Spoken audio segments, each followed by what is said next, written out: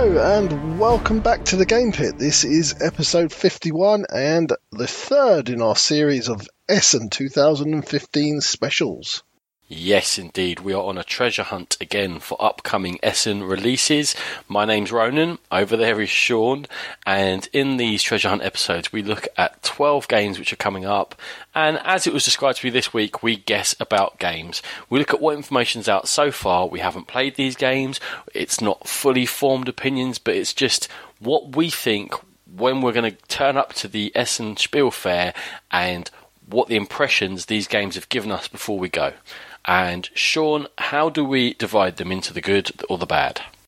Well, why don't we look from afar, as you said, and quite rightly, we actually do have a good old guess at what we're going to like and what we're not going to like. And if we like it, we determine it's a treasure. If we don't like it, we say it's going to be a trap for us. So when we're in Essen, we're going to hope to give you some very short, quick episodes each evening to just tell you what we've been playing, and then afterwards we're going to look to wrap up. And during and after Essen episodes, we're going to look to go back over a few of these games and give you real opinions on them rather than just very excited guessing.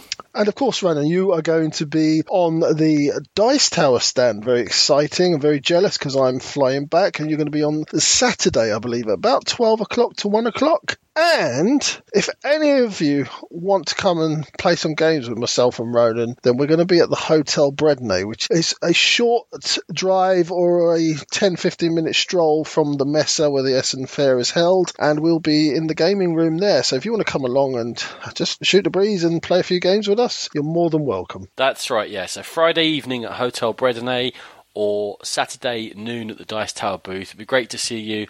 I've definitely roped Puria in to come along and hold my hand there, and if I find any more of our contributors, I will ask them to join me too. So we'll have a right Game Pit hoolie for an hour or two. Brilliant. And since we've mentioned the Dice Tower, we are very proud members of the Dice Tower Network, where you can go to find gaming podcasts of the very highest caliber. We're also proud members of 2d6.org, where you can go to find written audio and visual gaming goodness.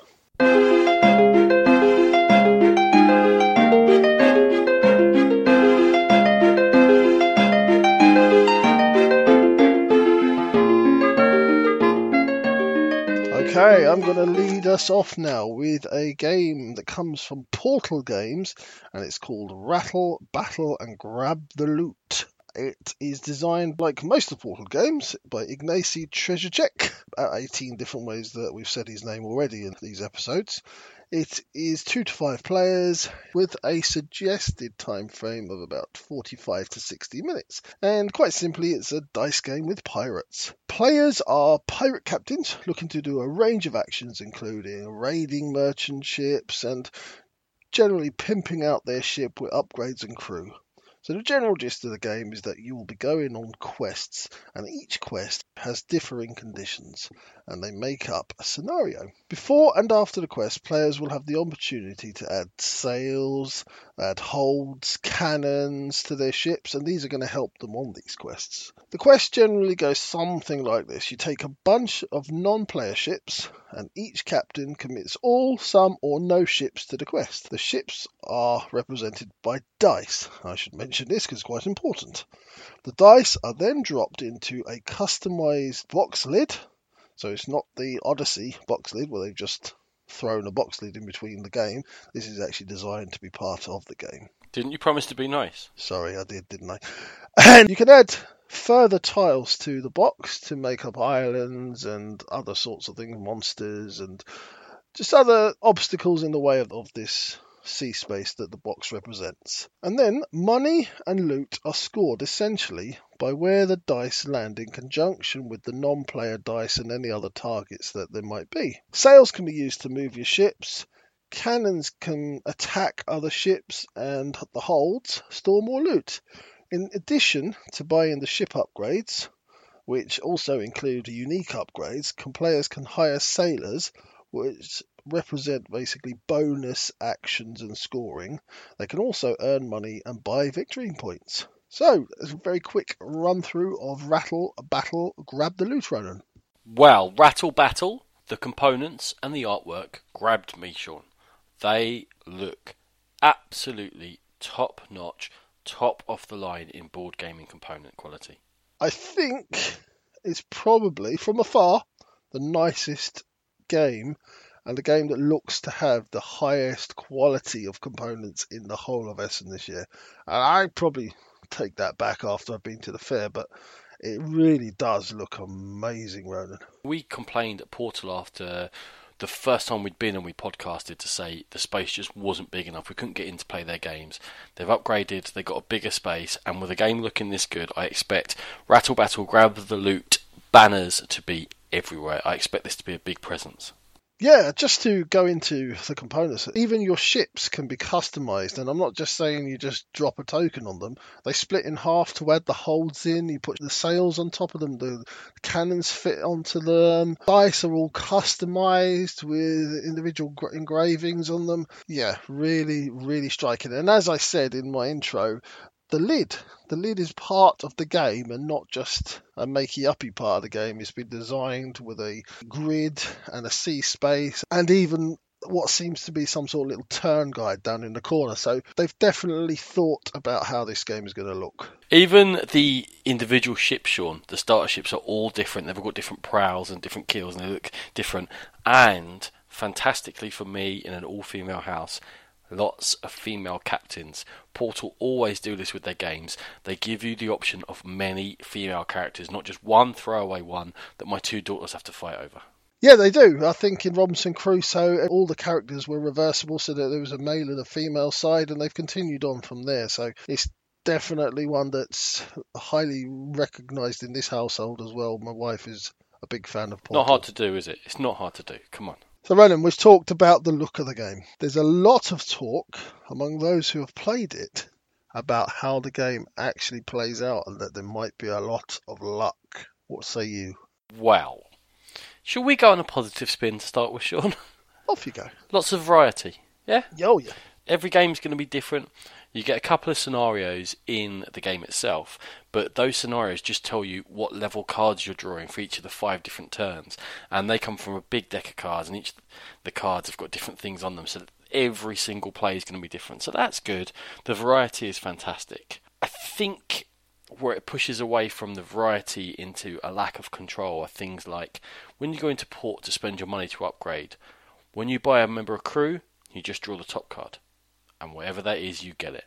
And when you go for different upgrades, you just draw the top card. And whatever that is, that's what you get. You can't actually build a ship. You just go and hand over your money and take whatever you're given. And that, I think, takes it away from, like I say, variety into random.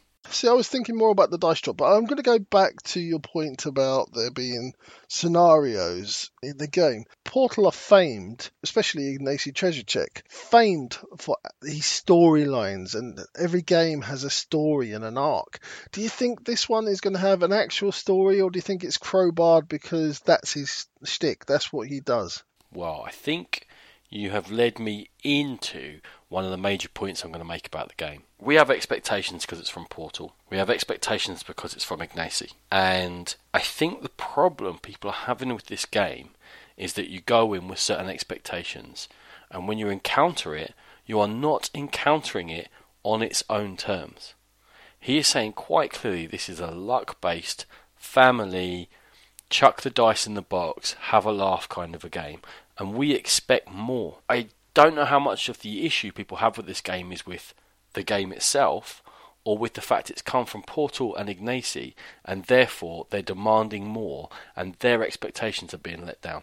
I think you've absolutely hit the nail on the head. When I first looked at it, I thought, now, where's it going to change? Where's it going to turn into an Ignacy game? Yeah, he said it's luck-based, and it is a dice game, so there's always going to be luck, and as Ronan said, there's even more random with the card draw. But I was waiting for it, and it never really came. You know what? Yeah, you can control this, and you can control that. The dice drop is completely random. You drop the dice out of your hand straight down into the box, whichever way they bounce. If they bounce kindly for you, then happy days. If they don't bounce so kindly, there are slight things you can do to mitigate, i.e. the sails, but yeah, it's a dice game, and I could be wrong of me to say I like things like Dice City and games like that, and then say no, I don't like this. As you hit the nail on the head, Ronan, I was expecting a little bit more from Ignacy and Portal. It's seems to me that what he set out to do is make a big, bold, brassy family game, which jumps off the table, which shouts fun, which is for, in my head, this is for a family with older children, 9, 10, 11, whatever that might be, who aren't that into games, who don't want to do deck building and don't want to do worker placement, but are okay to have that shared time around the table. This is perfect for them. And it's just not what we expect. Even if it is a family game, I think we thought it would be sort of for gamer kids, And this doesn't seem that way to me. This seems like a mass market game. In fact, I think if this did make it to mass market, it could be a huge, huge hit. Because there's enough there for people to have fun and draw a card and go, oh, I got this, or oh, I got that. And when you're not a gamer, you enjoy that. You like that luck and that chance. And then you drop the dice in there and they all look fantastic and you've got a little bit of control with your sales. For me, we're the wrong market for the game. So, Ronan, it's a difficult one because you've actually been quite positive about this game. But for you, is it a treasure or a trap? That's a good point. I have been quite positive because I think that people have been quite negative about it coming out of Gen Con, and I think I really want to make it clear that if you're going in there, to try and drop your expectations for the game. Now, in terms of myself, I mean, it kind of rings alarm bells that already on Board Game Geek there are variants for more control. Something as simple as when you buy something you draw 3 and keep 1. Just to give us gamers that bit more of a feeling that I have more control of my destiny. When it comes to whether I'd like to purchase Rattle Battle Grab the Loot, really does it fit in with my family? Am I going to play it with them? Now, I've got one eager gamer daughter and the other one who's more reluctant. She'll play games with us, but she's more likely to play child games and what have you, and she doesn't really want to get into more deep games like Carcassonne. She doesn't mind. So then it's quite an expensive unit, at €60, and don't get me wrong, it's well worth it in terms of components. But then, are my family going to love it? And it comes so simple as I don't think they're going to love the pirate theme. So, I'm really happy to see a game which I think fits that market perfectly for the non-gamer kids, but it's not going to fit in my house. So, treasure for what he's trying to do, but a personal trap to me. Yeah, I can only really echo all your sentiments there. It's something that I think looks amazing. I would almost have it in my collection just for the way it looks. I think it looks that amazing. It would almost be an ornament though, and I think that would be a shame to waste it as an ornament, something pretty to look at. I don't think I would play it very often, and again, it's a personal trap, but I think it could be a lot of fun. So it's probably a treasure for most. And that is Rattle Battle Grab the Loot from Portal Games. So, the second game we're going to cover is moving on from deeply thematic, fun game from Portal to a game by Spielworks, who, if you know anything about the publisher, you know this is likely to be a deep, thinky Euro, and it is.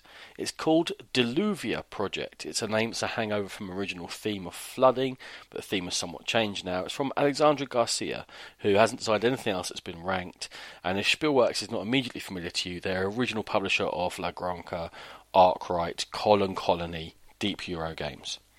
It's 120 minutes advertised playing time, 2 to 4 players, and in it, players are collaboratively, although it's not a cooperative game, it's competitive, but collaboratively building the first city in the sky.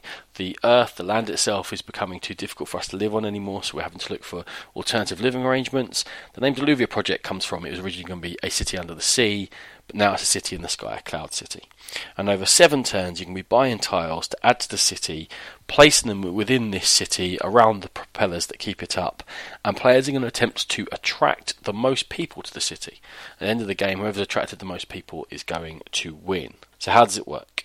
First of all, in each turn you're going to be purchasing market tiles. It's quite an interesting little mechanism. The first player takes their Zeppelin and places it at top or bottom or left or right of either a column or a row, pointing down or towards the middle basically, and that reserves that column or row for them, and they're then going to buy up to 4 tiles from that column of row, it's a 4x4 grid, and they're going to pay 1 for the tile nearest their Zeppelin, 2, 3, 4 moving away from them, and they can buy as many of them as they want. The turn order obviously is going to be very important on there. Interesting little twist, in the last turn there's no more tiles laid out, because in lots of games you've got tiles to buy you can add to the city, but in this it's kind of pointless at the end. There's actually action spaces on the board and you can purchase them instead, which they've put a lot of thought into the game from the looks of this. Then you're going to use workers to select actions, and in the actions you're going to be able to collect the resources which you're going to use to build the buildings which you just bought in the market phase. You're going to be able to reserve plots of land in the city, or plots of cloud if you like, to be able to build these buildings later on. There's kind of a mini blockus going on with that in terms of reserving areas of the city, because when you build next to the centre propeller, and then you must build out from there. You must always build adjacent to the buildings you've already placed. Another thing you can do, however, is to pay and build another propeller in a different area, and that gives you a different space to start from. So although the blocking each other thing is going on, there are other ways to buy your way out of trouble. You can play gardens, which you can give adjacent buildings an endgame bonus. Another interesting thing about the buildings is that some of them have multiple effects during the game, and when you build it, you put your cube on one sector of the building. It can be up to 4 spaces big, and that's the sector that will affect you ongoing in the game. Well, one of the actions you can take is to move cubes on your own building. So something that's beneficial towards the beginning, you might want to swap that across to the other side of the tile and say, no, I'll take this secondary power now. You can do that. You can adjust what you're doing on the fly. Each turn, you're going to be attempting to collect income, and every time you hit 10 points, you're going to look to see how many buildings you've added to the city, how many people those buildings attract, and then you're going to attract those people in. And over the 7 turns, you score points to attract people, build up this cloud city, and vary Euro, using resources to build the buildings. Sean, deliver your project. It's another one, Ronan. It's another one I had skipped on past, and you brought to my attention, and now I'm quite interested in it. So the first thing that really caught my eye was that market mechanic. I think that's going to lead to some interesting choices. It's going to lead to a lot of blocking and to-in and throw-in with just that one aspect of the game. That's really small. And I like how the market changes each round, and that's going to keep people on their toes. Yeah, there's that sort of brinksmanship whereby if I think you want a particular tile, I might place on the column that intersects with that tile, and you've got to think, do I risk going on there to chase that tile, or is there a good possibility they're going to nick it away from me beforehand? I definitely think that is a fantastic mechanism, and probably the most innovative mechanism within the game, because a lot of it is worker placement, tile placement, resources. Okay, that's all cool.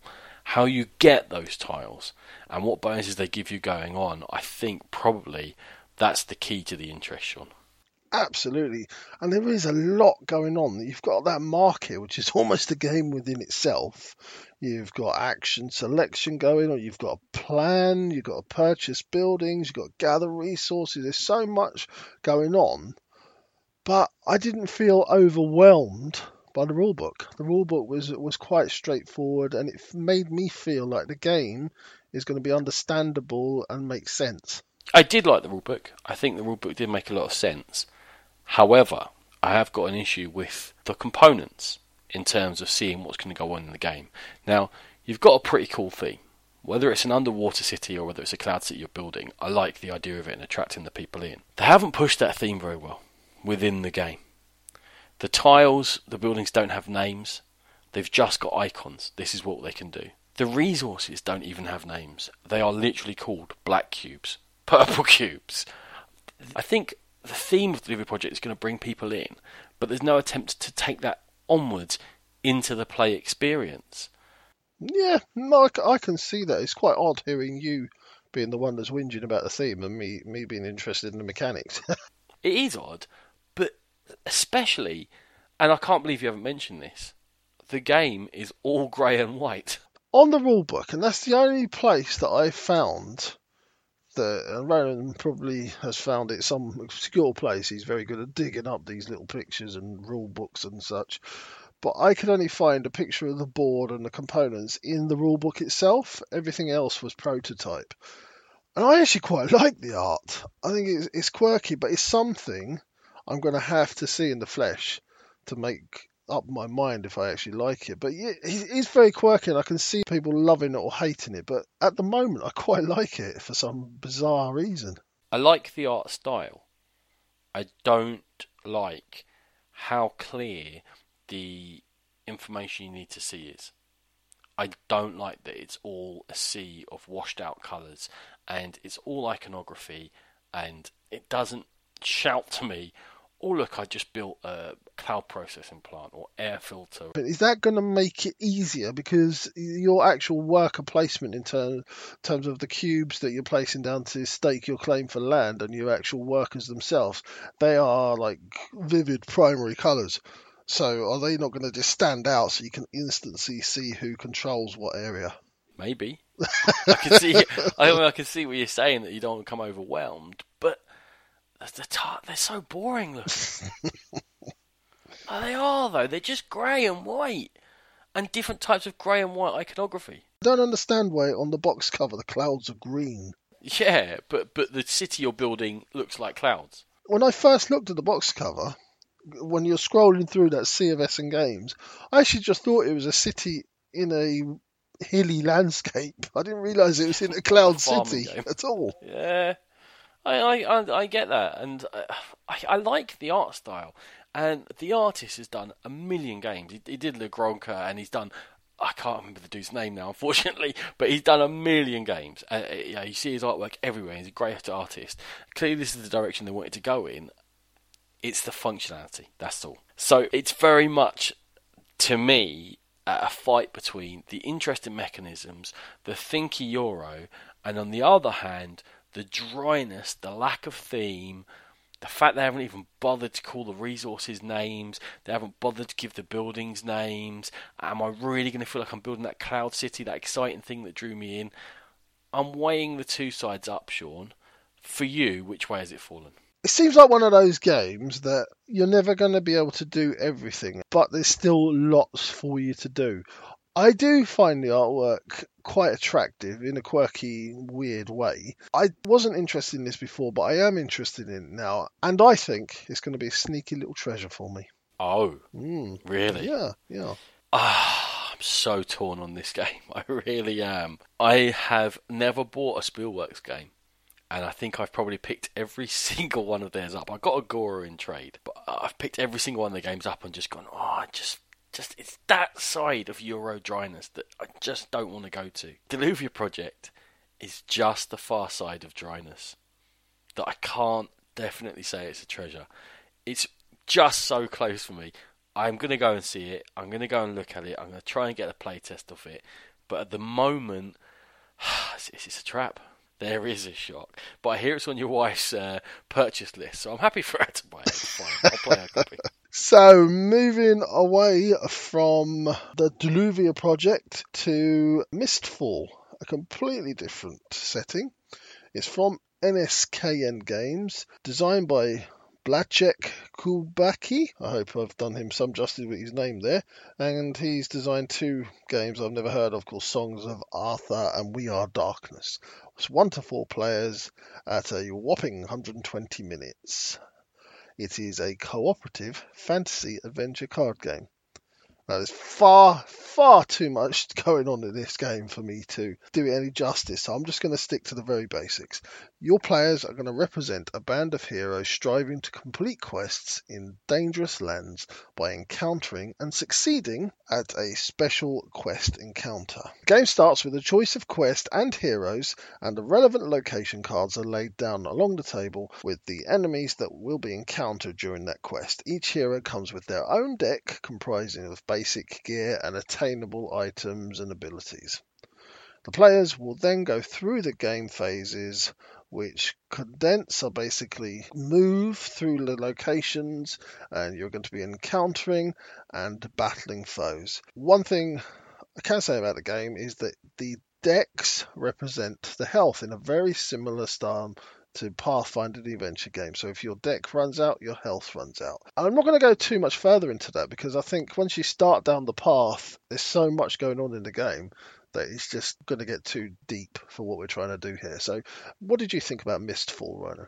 Well, it's from our buddies at NSKN, so That's going to attract me. I'm always going to go and have a look at that. They're friends of the podcast. And See, I was going to be mean about them, Ronan. where are you I going? was going to be a little bit mean about them. I find NSKN games to be along the lines of Plaid Hat. They tend to need a lot of fixing. They are brilliant ideas, but they often have to bring out a second and a third edition to fix the problems from the first edition. So I wonder about their playtesting. Oh, okay. I think that those two companies get to a similar place via different routes and with different intentions. I think Plaid Hat are okay for you to have the odd dodgy game, as long as you get in a few brilliant ones. I think with NSKN, sometimes they don't test the margins enough. I feel like their systems all work, are all solid, will all provide you with a solid gaming experience every time. I'm just not sure that their playtesting is broad enough, and that sometimes in the extreme limits of the game system, they haven't quite covered all bases. It's where the simulations break down and the human factor comes in. Possibly. There's definitely just something that makes me think I better check this one out before I buy it with them. But I was a big fan of Praetor, and I really enjoyed Exodus, and yeah, there's a lot of good stuff, but there's always something tiny wrong with it. But anyway, that's probably me being a bit too pedantic. Go on, you and Ouch. yes. So, Ouch, poor NSKN. Me calling them my buddies, not anymore apparently. not anymore. God. You get out of the bed on the wrong side this morning, sir? Okay. €38, I was going to say, is a good price for all the components you get in there. But, and this is a thing with NSKN, and it's something that's been mentioned, you're probably not going to get Portal, FFG, Plaid Hat even, standard components in there. No, not always. This is a card game. It's very hard, and yeah, there's always been talk about the cards being a little bit too thin, wearing away a little bit, but I don't mind that so much. It's not a game where all the cards have to be absolutely identical, otherwise people will pick it out. There's so much going on. There's so many cards, and I'm not too fussed about that. I'm not either, but I thought it was worth mentioning. And they're swimming now in waters in which the big companies swim. When you're trying to put out this longer adventure card game, I mean, the name kind of gives it away, right? Moving on. Mentioned adventure card game. When we covered the Pathfinder adventure card game during our D&D episode way back, one of our favourite episodes, and at other times, I always said that it's an idea that will get expanded upon, and I didn't feel like Paizo did enough with the idea. And here we go. We're seeing companies expanding upon the idea. They've obviously seen that there's money to be made in this idea, and what more can we do with it? In terms of Mistfall, they introduced the actual geographical factor, the different locations, the fact you have to travel with your party and you decide where you want to go, the varied scenarios, the fact that within the scenarios there are very different challenges, and there are scenarios that require you to go to A to get B to unlock C to finally do D, and there's more of an evolving story in there. That's the first thing I'm going to say, is it looks like they've taken the adventure card game idea and then bumped it up a level. Oh, I love the idea of the game, absolutely. I very, very nearly kickstarted this when it was on Kickstarter. I think I probably had my finger over the button more than once, and I don't know, just probably because I kickstart way too much as it is. That's probably what just turned me away at the last minute. But yeah, they've really, really thought about where they want to go with this game in terms of the overall arc, and lots of new things being brought in that we wanted to see in Pathfinder. So you're absolutely right, Ronan. I'll say two particular issues with that, Sean. Two things that I looked at and I thought, wow, that looks good. First one is you've got sort of special reward items you can gain by doing particularly well in your quests. And that reward deck, part of it is generic reward items, but not much of it. And the rest of it is specific, better equipment for the specific characters you're using. So if I choose to use the warrior, for example, his better armor, axe and shield will go into the reward item deck, and when we get a reward, we pull it out. It may well be one that's specifically tailored to me. Brilliant. And similarly, when you would basically level up, when you get your advancement cards, you look at your deck of advancement cards, the whole lot of them, and you choose which one you want. So the same character in different stories is going to develop in different ways, and you're in control of that. So, yeah, we need more range damage. Right, cool. Well, I improve my bow skill. Oh man, we keep on getting jumped at by bears out of the forest. Well, then I'll improve my observation skills. We're more in control of our party. Yeah, I can only echo that. Yeah, it's definitely exciting from that perspective. One issue I've got with the game is that the rules overhead. It's quite a undertaking, frightening path to read through that rule book. There's rules for rules and exceptions to rules, and then it says that the cards are actually exceptions to rules if they accept the rules. There's 27 different symbols that you need to know what they do, and they're just going to be little symbols on the cards. There's a lot to take in and learn in this game. Yeah, and the components are quite text heavy too. There's a lot of written on the cards that do particular things. That, I think, is just the price you pay for the depth and variety they're offering you. Okay, they're saying, yeah, there is a bit of input into this game. You do have to learn it. There's 20 pages to the rulebook. Each of the cards do play differently. You probably need to get to know the characters to get the most out of them. Your first couple of games when you're trying to level up and you've got that whole deck of cards to look through, it's probably going to take you a while to go, well, I don't know what I can do. So I'm going to have to look and see what I can do. It's not for the casual gamer. It's the sort of game that you buy and you go, right, we're going to sit down, we're going to play this 10 times. And we're all going to get to know it inside out, and we're going to explore some of these quests, and we're going to find out which is our favourite character. What that does is, as well as being exciting and offering something, it also raises the bar. If you tell me I've got to read 20 pages of dense rules, and then I'll be constantly reading in my first 2 or 3 games, again, more cards and more rules, and learning these 27 icons, it has to be a better game to interest me than a 60-second rules explanation. And that's the question with Mistfall, I think, is A, do you want that type of depth to this type of game? Because one of the things about Pathfinder is you can grab it and you can start playing and you can kind of tell people what's going on the fly. Kinda. You can also bosh through it yourself with 2 or 3 characters because they're not hard to run, and you can just leave the interaction cards out and you can just fly through it and you can explore it by yourself. Mistfall, Joel Eddy's done a video on it we've probably both looked at, and he said you could probably best solo it with 2 hands playing, and even he went, that's going to be hard work to keep track of everything that's going on with 2. So Sean, it's going to raise the bar, all those rules overheads, and it's going to have to be a bit more special to be worth it. Yeah, absolutely. Okay, Ronan, so again, you've been fairly positive about the game. Where's the balance for you? Are you going to fall on trap or treasure? I will say that I've played Pathfinder. I keep on referencing it because I think this has got to be an inspiration for Mistfall.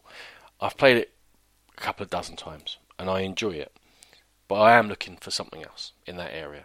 Warhammer Quest is on the horizon. From the Gen Con videos, that's got my interest, and that's definitely one that I'm looking at and going, because it's FFG, there's a certain standard there I expect. I'm pretty sure I'm going to pick that one up.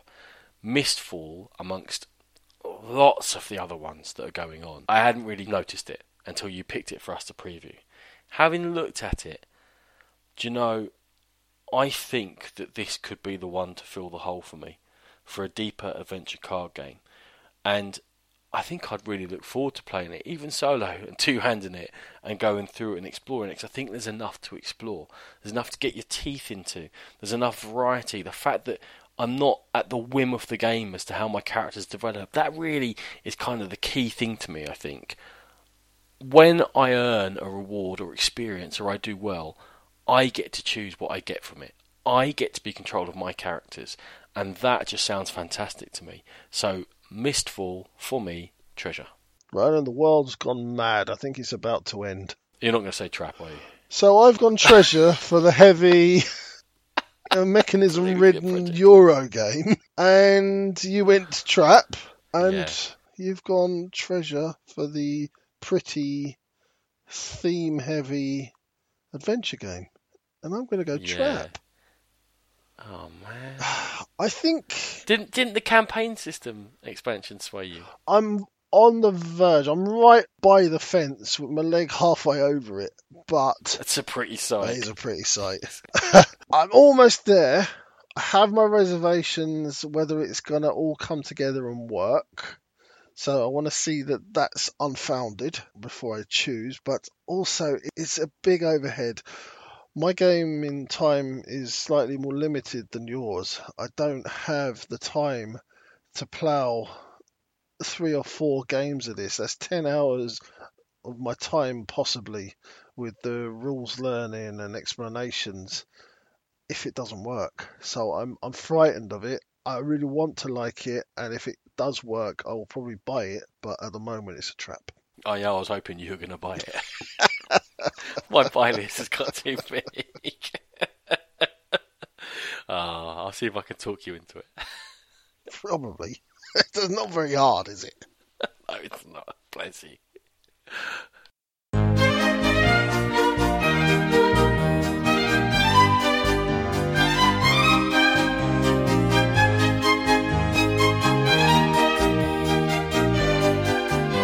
So, forging onwards.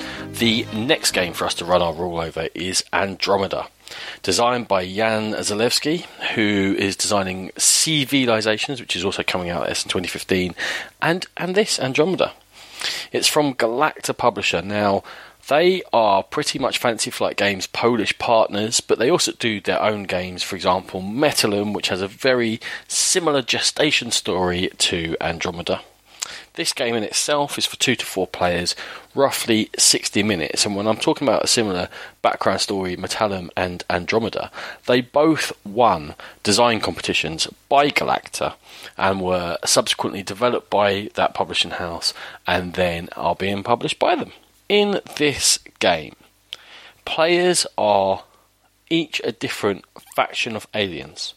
And within their star system, an ancient human starship has turned up. And they are each going to be going out to that starship and competing to explore it, find what's in that, exploit what they find, and somehow win the game. And you'll find that I've started off vague, and the two of us are going to continue vague, because this is one of the games that, while it's caught my eye, there's not a lot of information currently out about Andromeda. What do we know? Well, there's a modular board of tiles which represent the ship, which start face down, and as players go and explore them, they're going to flip over and reveal their secrets.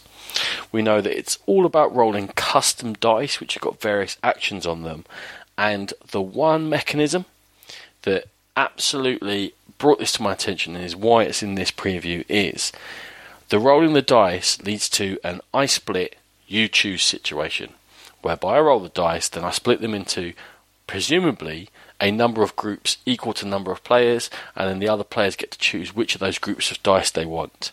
That mechanism is something I think is woefully underused. It's fantastic. I know Tom Vassar goes on about it being underused. Some of my gaming friends go on about it being underused. So when I saw it here linked to this with the custom dice, and the game won this competition, therefore has got some merit to it behind it, well, that was enough for me, and it better be, because that's all we have. Sean, don't go on for too long. Don't flood us with information. Andromeda. The box cover's quite striking. Yeah? Yeah. Mm-hmm. Looks a bit like Galaxy of Trion. Let's hope it turns out better than that, eh? Oh, I really did get out of the wrong side of the bed this morning, didn't I? The wrong side of the barrel. The wrong side of the barrel. That might explain it as well. You hung over. I literally rolled out the barrel. Were you having a barrel of fun? Oh, he's here every Thursday. Blimey, he's got to get better than that, geez. Strike a light. So what do we know? Well, the designer's done a bit of a designer diary, if you go onto the game's page on Board Game Geek. And by all accounts, he seems to be a very, very passionate chap. The game started off as 2 separate games, but morphed into one. And he seems to be really heavily playtesting the game. He's farmed the game out to almost like a professional playtesting league, and they've thoroughly looked at it and come back with some very positive comments about it. So yeah, it is actually quite interesting, Ronan. Now, neither of us have started to whinge about the lack of rulebook, lack of pictures, lack of information about it. And I think that's probably because they're quite big in Poland. As you said, they're the Fantasy Flight arm in Poland. But they're not massive publishers and they're not well known over here as much. And also, he's quite a new designer. He's done civilizations and this, but they're his first 2 designs. At last Essen, they had banners made up for it, and they had produced some pieces, not full production quality. So they were pushing it last Essen. So I think that Galacta have really got behind it, and it's had a lot of playtesting. Sometimes you might think that screams issues. I'm hoping it just means they're being thorough. And they've saved up for this Essen because they want it to be absolutely perfect. They're bringing it out in several different languages at once. Possibly it's getting in all those translations and checking them out. I am giving them the benefit of the doubt. I'm not complaining at them as much as I do others. I think because he seems quite charming in his designer diary, and I kind of almost rooting for him. I want him to do well. Yeah, I think we are being quite forgiving, because if you're right, if this rulebook is ready and everything's ready to go, does it not harm your game by not releasing it? Well, I mean, we're less than 2 weeks before Essen now. Is it not going to harm the game by not having that information out there? More than one person on Board Game Geek has specifically gone in and asked, can we please see the rules? This interests us, and we need to see the rules now. We need to make a decision. And it's still not there. You're preaching to the converted, right? Yeah, of course. Of course you should have the rules out. Of course you should be. If you've got faith in your game, show the rules. Let people see it. Let people see the finished components. Put up stuff that you sent to the printers and you've sent to the manufacturers, and the photos of the prototype minis and what have you. Because you can see the little aliens. Everyone's got different coloured aliens and stuff. They're fairly basic models, but have some faith in it. Anyway, what we do know, it's I Split You Choose. I can't think of too many relatively deeper games with that mechanism. I played Piece of Cake the other night. It was cool. It's a fun little kids game about getting cake and eating it. So yeah, we had fun with it. Dragon Valley is a game I've mentioned a few times before. It was kickstarted and then it just kind of disappeared and the publisher disappeared. But a very interesting I Split You Choose. It's a tower defense fantasy game. If you ever look for a copy of it, go for it if it's the tower defense one, because I really think it's an interesting game. And in terms of Andromeda, I'm going to go look just on the basis of that. But what more is there to go on? So I think this whole point of previewing this is, it sounds intriguing, it sounds interesting, but God, get some information out. I can't put it on my bus buy. I can't justify pre-ordering it because I don't know anything. Yeah, exactly the same as that. I can't justify calling this a treasure because, again, I don't know enough about it. So it has to be a trap, but it is a great mechanic. You're absolutely right. But for now, it's a trap. Just on the basis of the fact it won the competition with Galacta, thing, Leap in the Dark. I always make 1 or 2 leaps in the darks at Essen. You can't place test everything. I like to find something relatively obscure. I'm going to go treasure with Andromeda. It's just, I've got a feeling about it. It's in my waters, Sean. It's in my waters. The less about your waters, the better. So, we are off to help a thrash metal band become famous and rich. This is Thrash and Roll from Game Fabrica. They're a Polish company who designed Ortus, which is a game we previewed in a previous Essen Treasure Hunt. And they also did Cargo Train, which I was quite interested, but didn't get to play test when I was over in Essen last year. It's designed by Alexander Bela, who did a game called Silesia, and Krzysztof Matusik, who did Craftsman and Urban Panic. So Krzysztof definitely got some pedigree there. 2 to 4 players. 45 to 90 minutes is suggested playing time. So players are managers or general overlords or something or other of a metal band in this worker placement and dice rolling game. In your quest to make your band the most popular, you have a board with 8 locations offering actions. The way you obtain the action is by placing dice, and after the first one, the following dice must have the same value or more than the previous one, and that's how that action selection or worker placement works. So a quick overview of the locations. They're all thematic. So you've got the Metalhead Club, and there you go there to draw extra fans and get rid of scandals. You've got the Rock Academy. Again, you're going to get fans and gain experience. The Broken Bone, it increases your fame. Trash 'em All is a musical instrument shop where you're going to improve your instruments and equipment. The Metal Mind, you can go to record a single or an album. The Venom Nest is another way to grow more famous, and you can go on a turbo tour, which is basically going on tour for the rest of the round. There are a number of cards in the game too. There are character cards, and these are going to help you by giving one-off bonuses. You have fan cards, which enhance your actions at the locations, and you have scandal cards, and these are going to allow you to break the game rules in some way, but they may come back to haunt you. At the end of the game, the bands play in the Thrash O Scare ceremony, which is basically a last chance to score some points, and further fame points are awarded to the bands with the best albums and the most popular band members. And after that, the band with the most fame declared the winner. Thrash and roll, Ronan. I know you enjoyed the rulebook. In broken English. This is one of your bugbears. Off you go. Just put your prototype rulebook up on Board Game Geek. It will get edited for you. I don't know how many times it's got to be said until people start listening, alright? I don't know what else to do about it, Sean. Broken English. Not great. Not great. It's not great. No. We're going to be, later on in this episode, looking at another game, Bomasso, and that's got a draft rulebook up in broken English. The day it was posted, the publisher went on BGG and said, English speakers, here's the draft. Please get in contact with us. And they did. And they've revised it. Boom. How hard is that? For free. Okay. Let's not worry about the broken English for now, okay?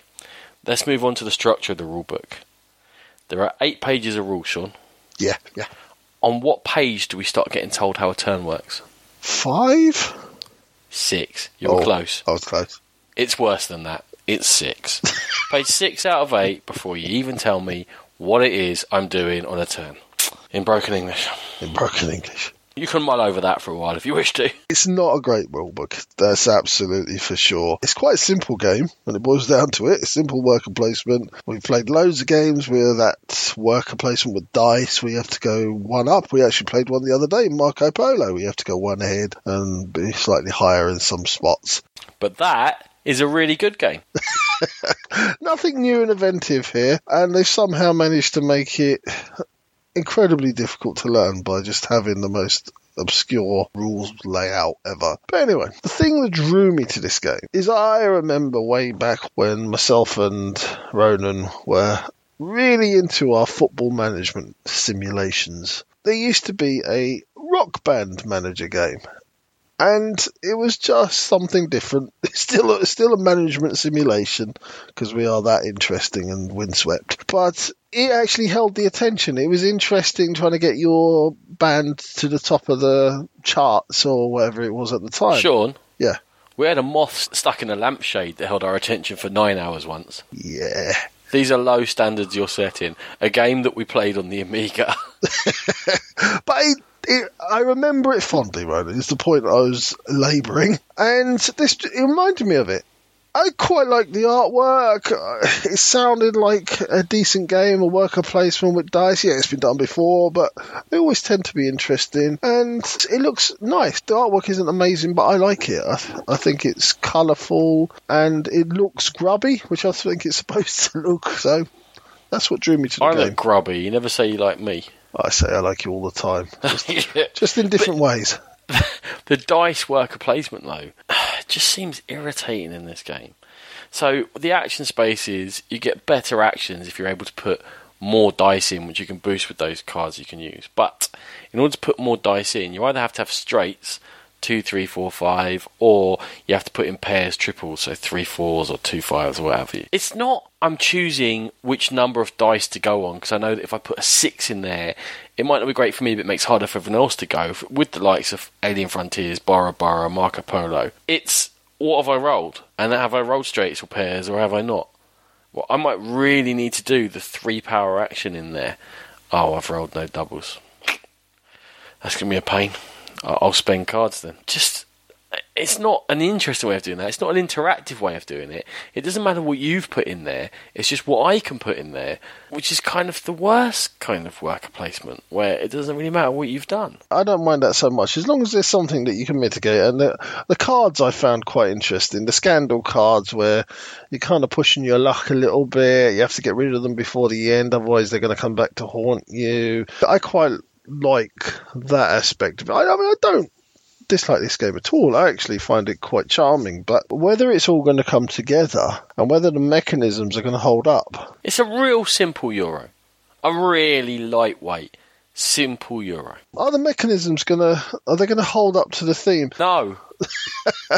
It's Euro. You're supposed to be a thrash metal band, and it's worker placement to, in effect, earn points. It's illustrated by a singles and album chart. You're earning points. Yeah, but you're the manager behind them. You're not a thrash metal band, per se. But anyway, one of the issues I had with the game is there seems to be about 4 of the actual worker placement areas that are almost exactly the same. Yeah. So you go there to earn fame.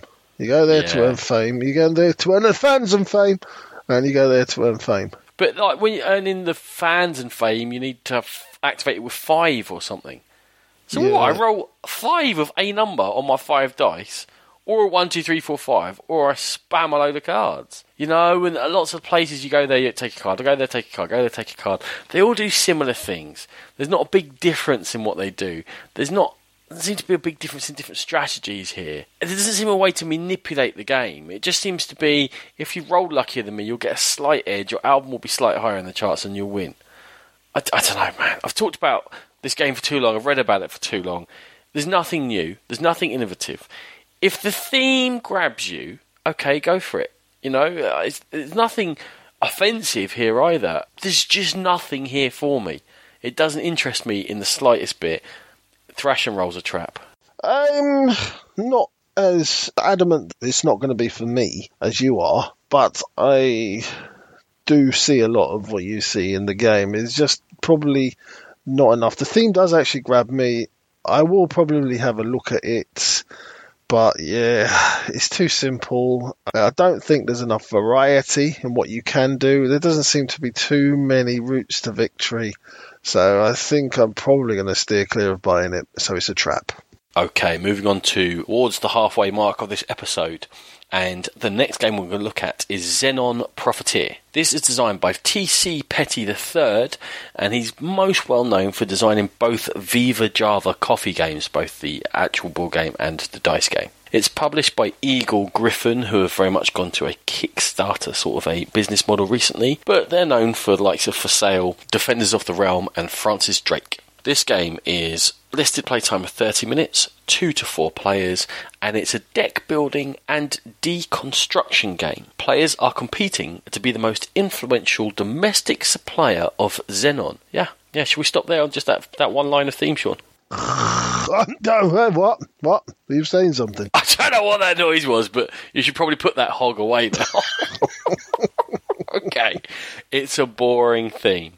It is completely clear to me from everything they've put out about the game that this is very much tongue-in-cheek. It almost feels like he was dared to make a game about something more boring than, I don't know, coffee production. So he went for Xenon production. Interesting. Okay. So what it's all about. You're going to be building a deck and creating a tableau of cards in front of you to create a Xenon distillation facility. Overall, what you're going to be doing is taking in air packets of cards, which will be 4 cards with oxygen, nitrogen, krypton and xenon in. And then you're trying to filter down that air and get rid of those other 3 gases that you don't want and have just xenon cards, which you're going to be able to collect in a tableau in front of you, and then you're going to be able to use to fulfill contracts. I'll get back to that in a second. Now, there are 2 phases to the game. The first phase is distill, where you're trying to get rid of those elements, and as you go through, you're going to have cards in your tableau that help you be more effective. But basically, you can get rid of 1 gas for free, and then you're trying to be left with just off the gas cards that I mentioned, just xenon cards. And once you do that, you've distilled it, and you can pop it down on the right-hand side of your facility. When you move on to the next phase, there's 2 things you can do. You can take air, which I just said is that packet of 4 cards, which brings, you have to take air into your facility to be able to obviously distill it out, but you're taking in a load of rubbish into your deck, which is where the deck deconstruction comes from, getting rid of those gas cards. Or there are lines of contracts and upgrades, and you can wipe one of those and get new cards out that you want to be able to get. Now, what am I talking about? You won't be able to get them. Well, the next part of the second phase, you can either bid or you can buy, and I'll go through buy first. Simple as you can buy upgrades, and upgrades are going to go on the left-hand side of your tableau, and they're going to improve all your further actions from then on in the game. The other things you can buy, if you like, are pipelines. And there are 3 different colours of pipelines. The pipelines go on the bottom part of your tableau, and it's just a way to score points. That's all it is. Or you can take contracts. Now, contracts are free, and that's what you spend Xenon on. And when you collect Xenon on the right-hand side of your tableau, you get contracts that are like fill up light bulbs or components for cars or all the different uses that the gas is really put to in industry, which I certainly don't know them all. And they're incredibly boring, like special light bulbs, use in chemical factories, but I think they're meant to be incredibly boring. I think this is all meant to be funny, and I found it funny. And you can take contracts to put your Zen on, and they'll earn you money, and they'll earn you points, and that's what you're going to use your gas to do. The second thing I mentioned was bid. What you can do is you can pop markers onto these cards, which prevents them from getting wiped if anyone takes a wipe action. Also gives you a discount, and multiple players can put these bid tokens on the same cards to give each other discounts. If someone tries to buy it, you've got bid token on, they have to pay you money, etc.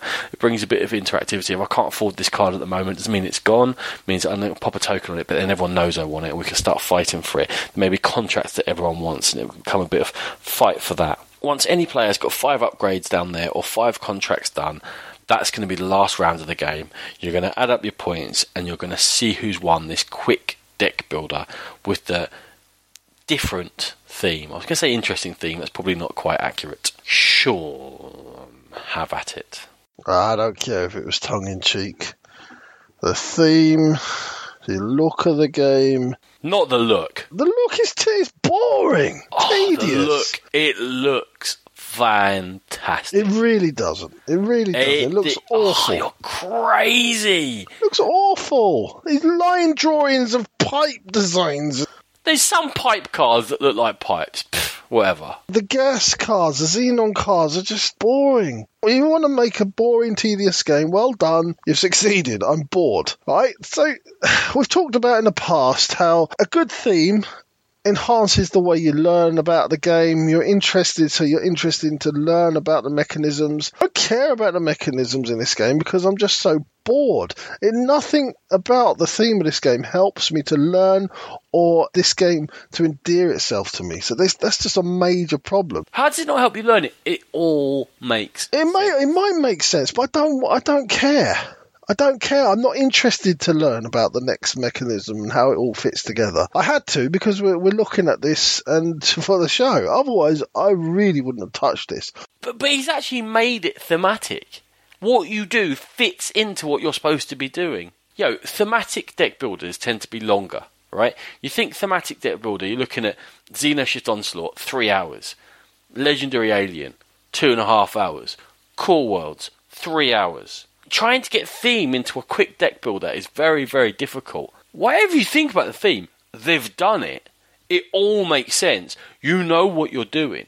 When you're buying a contract card, you know what that contract card... Oh, I know what that is. They're using Xenon to do whatever the hell it is. When I buy an upgrade, I don't know what these upgrades are in reality. But when I look at them and go, it's called an air filter and it improves your filtering of air... Oh, okay, that makes sense. Now I know why I'm buying it. It doesn't enhance my interest in the game. So where I'm thinking, I want to find out more about that. It might all come together. But okay, let's move along. Let's find something else to fight about. Yeah. The first part of the game is the isolating the xenon from the other gases. That just feels clunky. I just felt... You get a card that says you can do this, this, and this. Okay, well, I'll use that then. There you go. I've isolated Wait, you're describing any card game? No, but they are too prescriptive. The cards in it, they seem too prescriptive to me. That you need this card and then you can do it. You don't seem to be able to chain things together very well in your 5-card hand.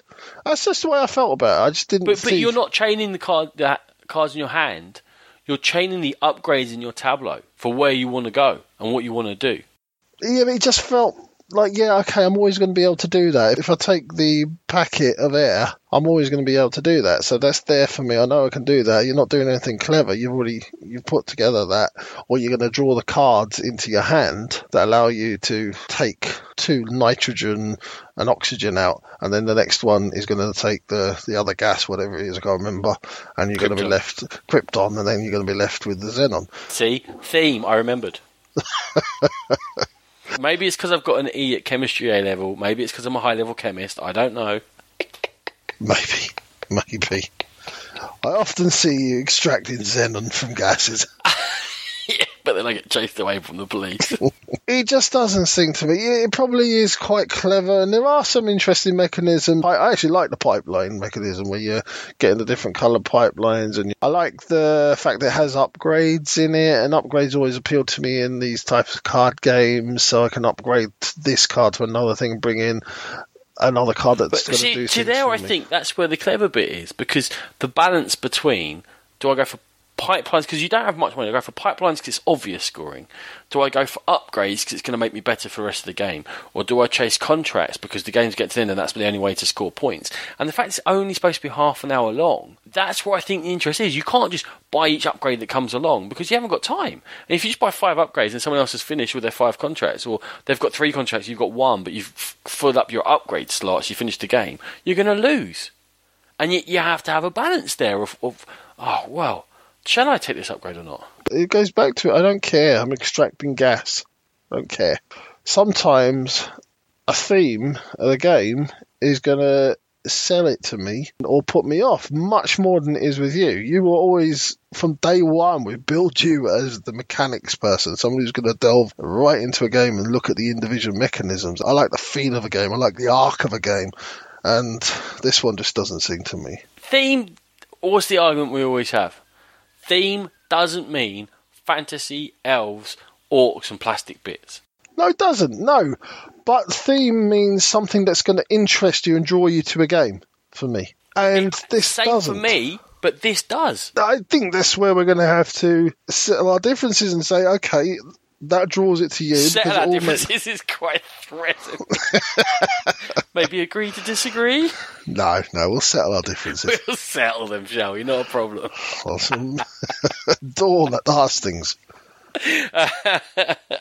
It just doesn't draw me into the game. I was thoroughly bored reading the rule book. It was a drag to read through the rules and understand the game because of the theme. And you can put together a wonderful collection of mechanisms, and that might be what 504 is.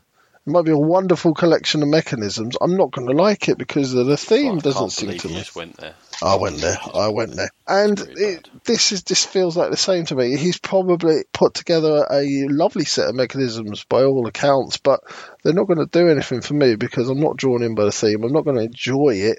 I'm not going to place myself as a Xenon profiteer. So it's going to be a trap for me. Such a wrong.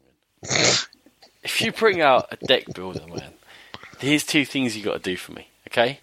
You got to give me a different theme, and you got to give me something different with the deck building. Right here is giving me a different theme, and it's giving me something different with the deck building. It is not the same as all the others. I just don't think he could have done any better. The theme, I just find it funny, okay? In terms of what the actual theme is, you kind of almost can't believe it. I'm guessing that's why I first clicked it. I went, what? It's a game about what? Making fire suppression systems with Xenon? What? That's weird. So I clicked on it. And then I see that they've actually put some effort in. They haven't just pasted a theme on. They've actually, it all makes sense, and they've bothered to make a game about this. That makes me laugh. That makes me think, well done. Well done for going out on a limb. Well done for taking a risk and saying, I can make a theme about that. I can make that fun. Do you know, if you've managed to make Xenon Distillation fun, you're probably the best game designer in the world. I think he has. I love it. Seriously, this is right at the top of my want list. From the funny theme and the instructional video they put out, it's just got funny little captions on it and what have you, that where they're subtly, dryly poking fun at themselves, to the way it works and the balance and the speed of play. And I think it looks amazing, no matter what Sean says. This is a full-on treasure. I want a copy of Zen and Profiteer, and that's it.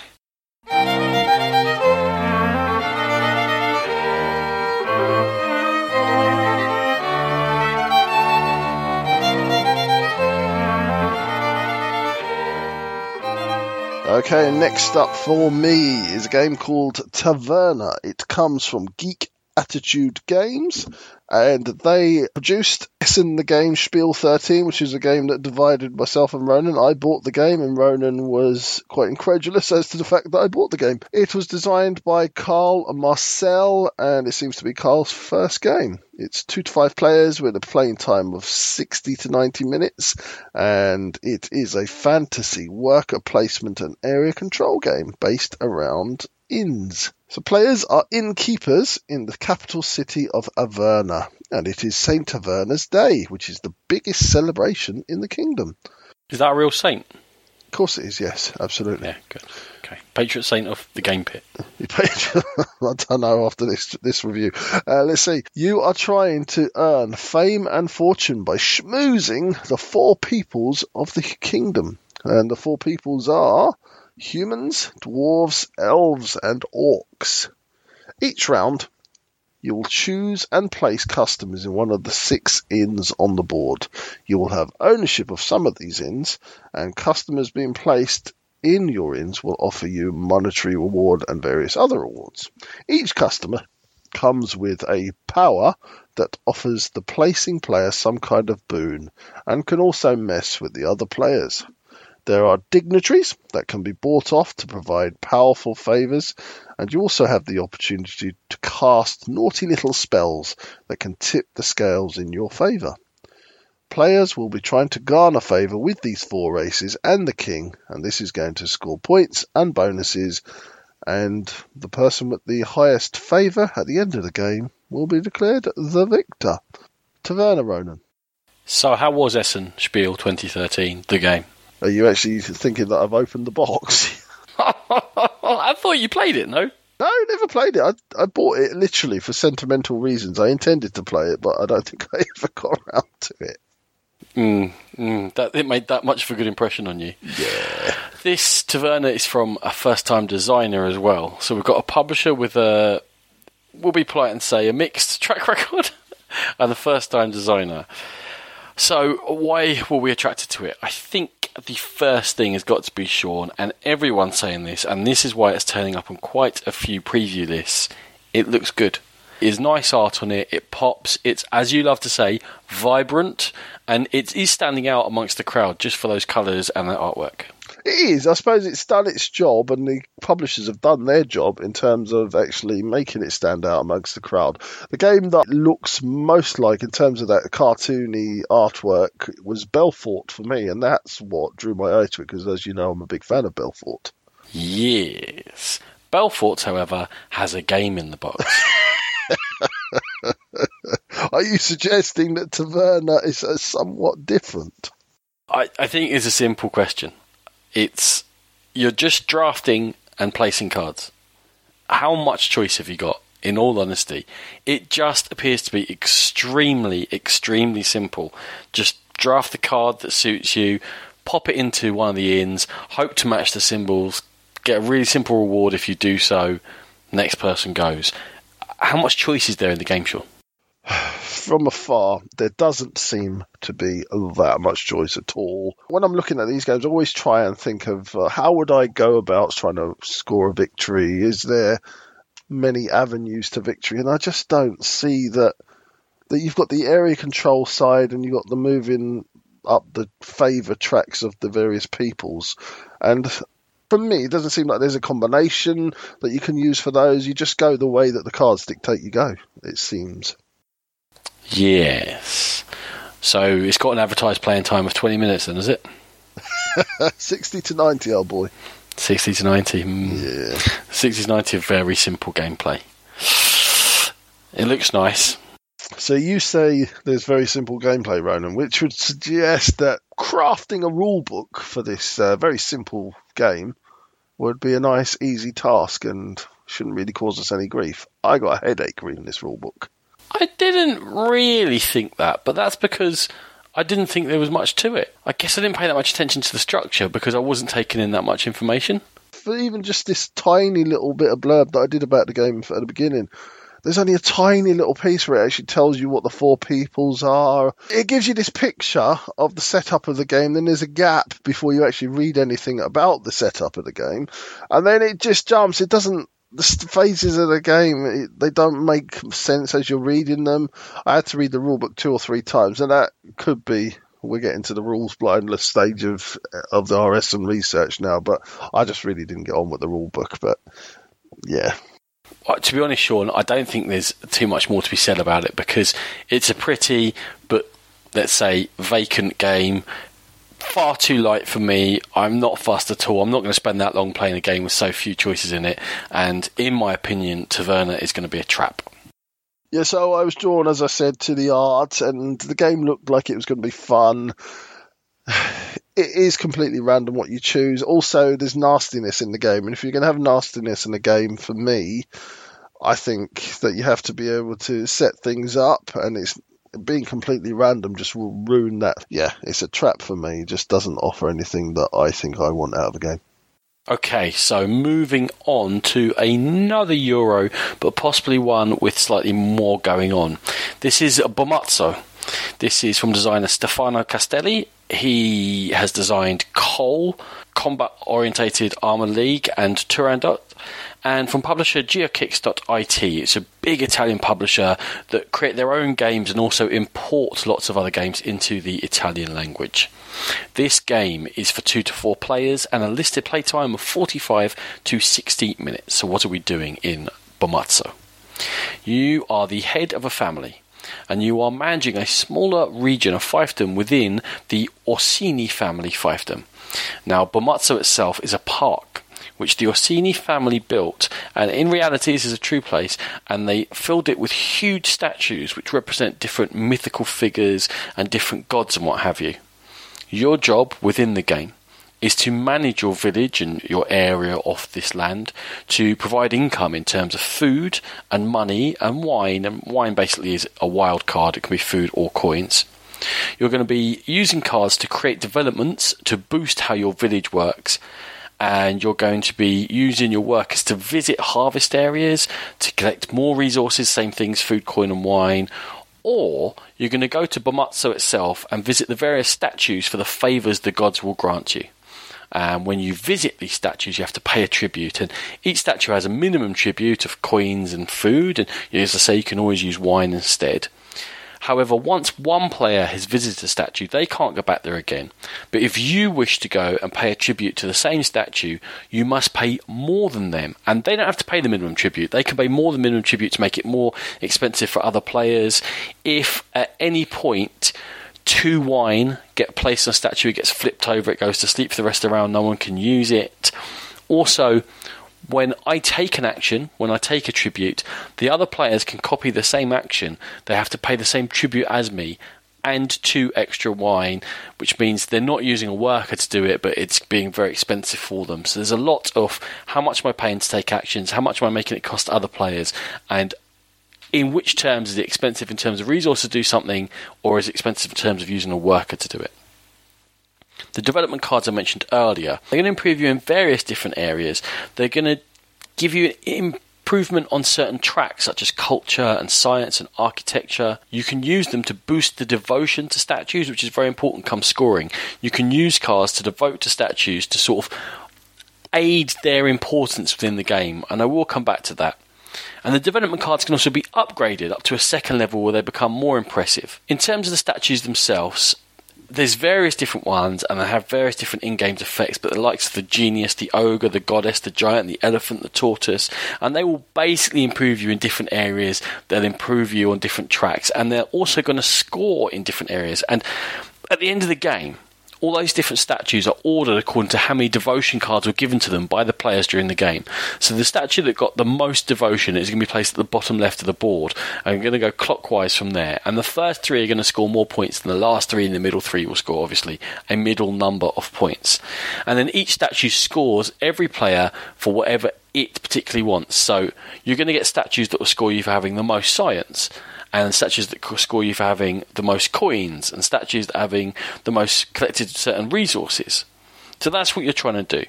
You're trying to collect resources with your workers and with your developments. You're trying to build developments in your city, and you're trying to appease the right gods at the right times for the right prices, and devote to them in order to make all that scoring and going worth something at the end of the game.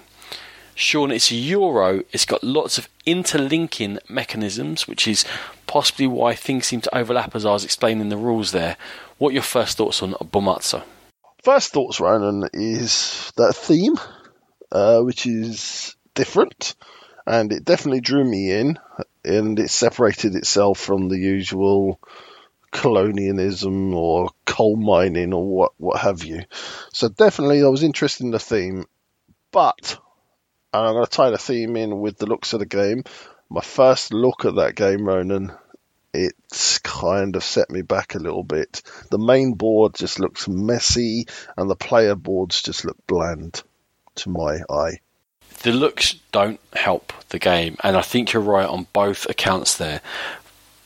It's covered. It looks like a bland Euro. Okay, they haven't made a huge effort to make it look different. A lot of the boards and the cards are just plain, literally beige on white drawings. And then the other part is they've used almost photo-like artwork off the actual statues, and they don't seem to go with the other artwork in the game, and the whole thing ends up looking both bland and disjointed at the same time. And I think you're right, Sean, because in terms of mechanisms, I think there's some interesting things going on, but I think the way the game looks may prevent people from taking the step in and exploring further.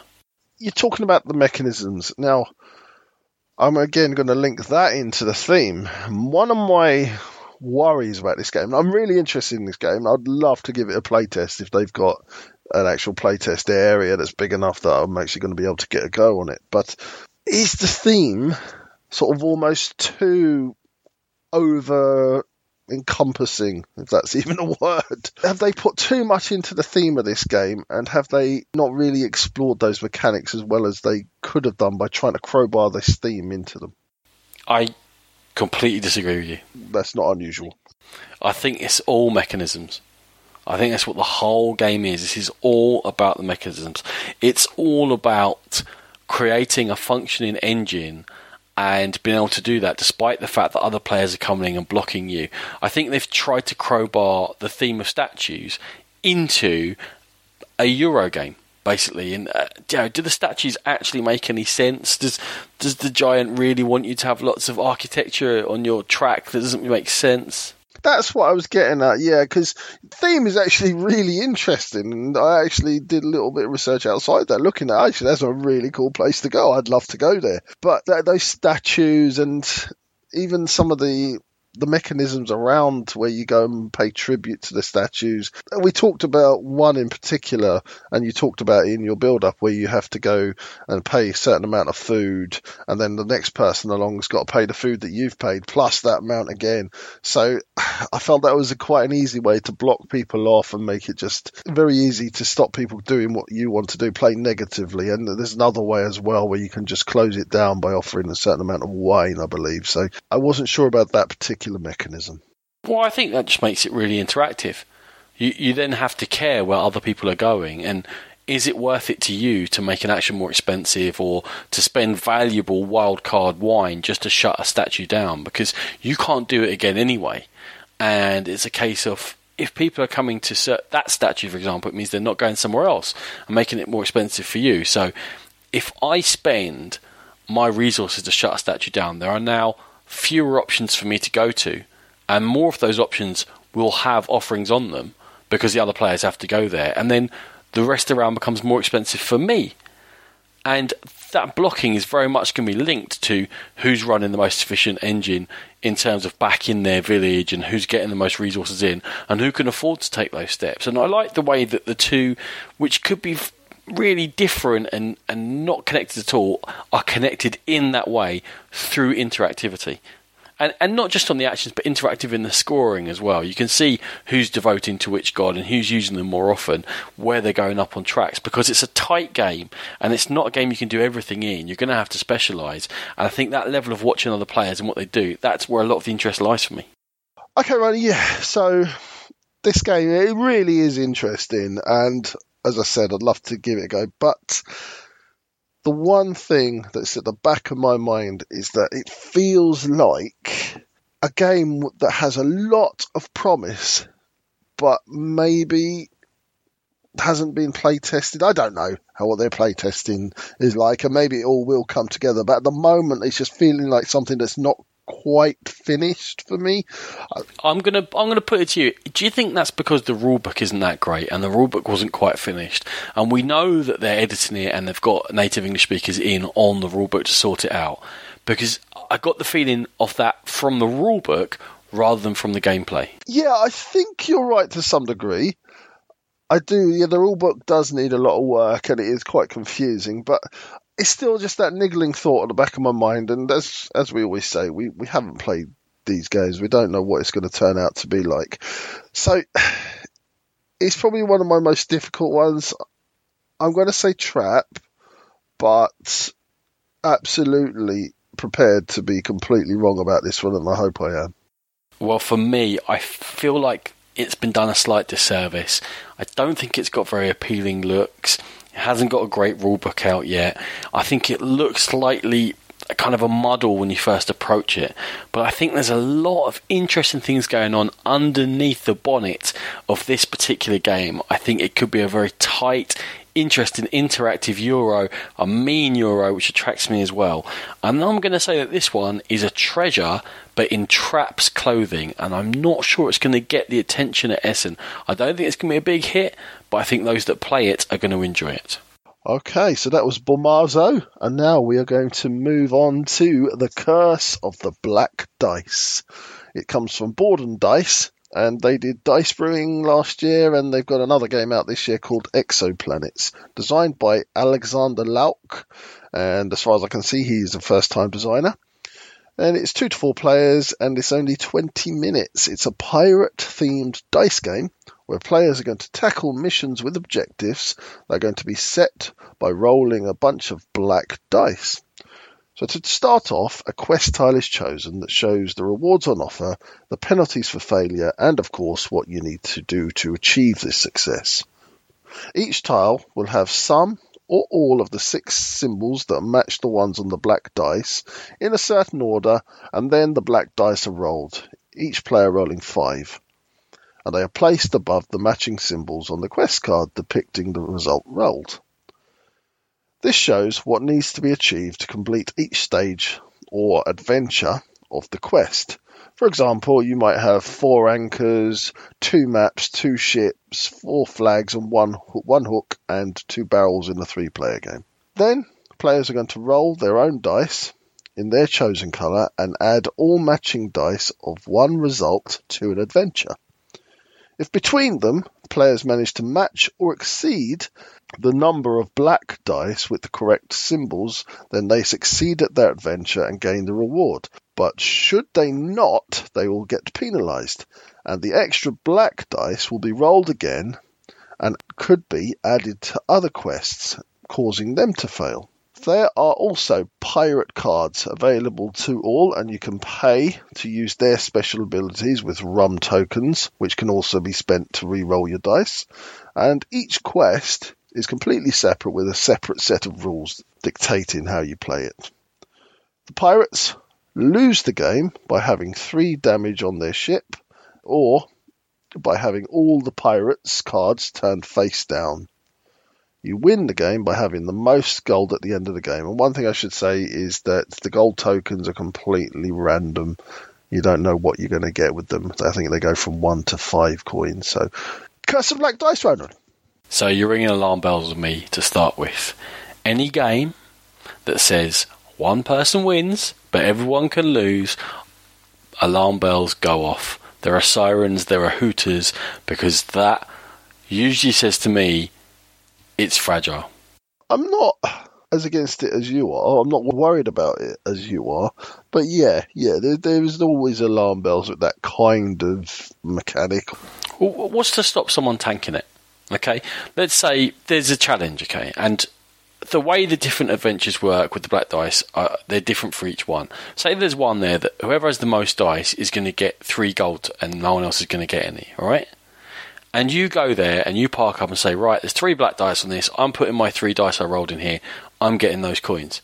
The rest you have to deal with the other, because you have exactly the same number of dice as there are black dice. So in order to win perfectly, you have to exactly match where the black dice are. Now, say Sean's playing and he puts his 3 dice opposite the 3 black dice. And he says, I'm going here, I'm taking these gold coins. And I look at it and go, well, then you're probably going to win. What's the incentive to me to carry on playing for the team when I think Sean's going to win?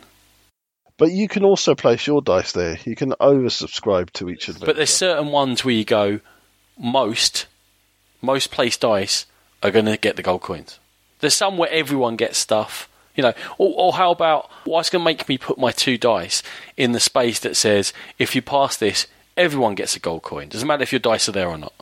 I think that's something that we're going to have to test it to see. And it also dependent on players, I suppose. It's a 20-minute game. You're not going to get that much depth. I don't know if people are going to deliberately tank a game when they're trying to win it. I don't think this is depth. This is simple motivation, okay? Why am I playing? Why am I trying to do what I'm trying to do?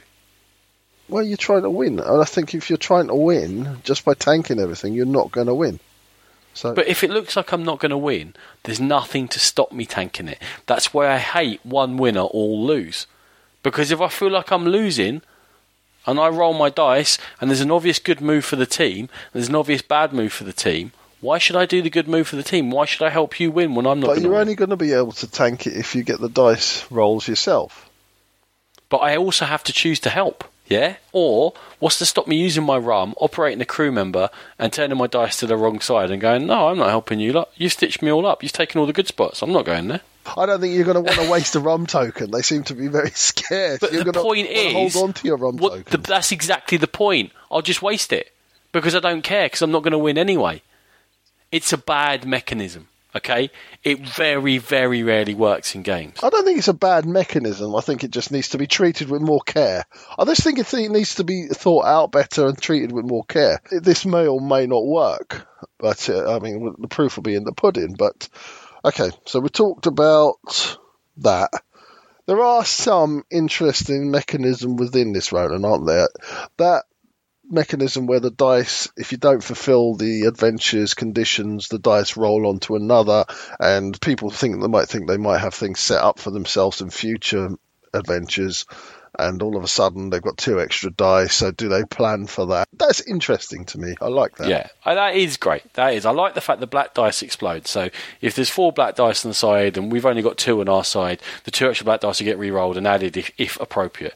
I do like that. I like the fact that it changes up the dynamic. I like the fact that it drives you, if you're playing to win as a team, it drives you to tackle the earlier missions and almost prioritises them over. In fact, it's generally the later missions that give you the most gold. In a pure co-op, I like it. In this one, I'm sorry, but I come back to the same point. What's to make me tackle those? I'm going to put my dice where the gold is. And you lot need to deal with that now. There's other incentives. It's not just about the gold. There's other incentives that set you up for future. You can pick up tokens and bonuses as well. It's not just about the gold in every quest. But that's how you win. If you tank every single quest, then that is just completely negative play and you're ruining the game for everyone. If you're trying to win, you're obviously going to be thinking about future moves. Okay, so, fine. The random values for the gold.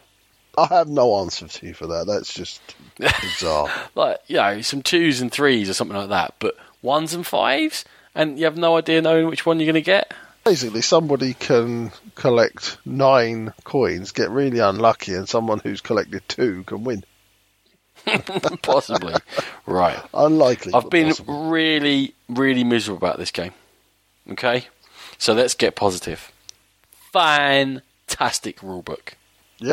Yep, very easy. It's brilliant. In detailed, covers everything, sorts it all out, walks you through every single quest. It's there easily to refer to. It's just a great rulebook. It does everything it needs to do. Well done. The short play time. It's only 20 minutes to play. Cool. Yeah, anything else? That are your positives. I I think it's probably going to be best played just as a co-op, in my opinion. But then, would it be tough enough? Do you have to then play it possibly without the crew again? We're just really guessing about this, but, is that the option there to play it? There are other games in which this system, for example, Legendary Marvel, you can lose as a team, but there's only one winner. And quite often, especially if you're not playing villains, you just play it as a team, set up a hard setting and go from there. Or Castle Panic. Allegedly, you're supposed to keep score as to who's killing the most monsters. Does anyone really do that? Maybe you can just do that in Curse of the Black Dice.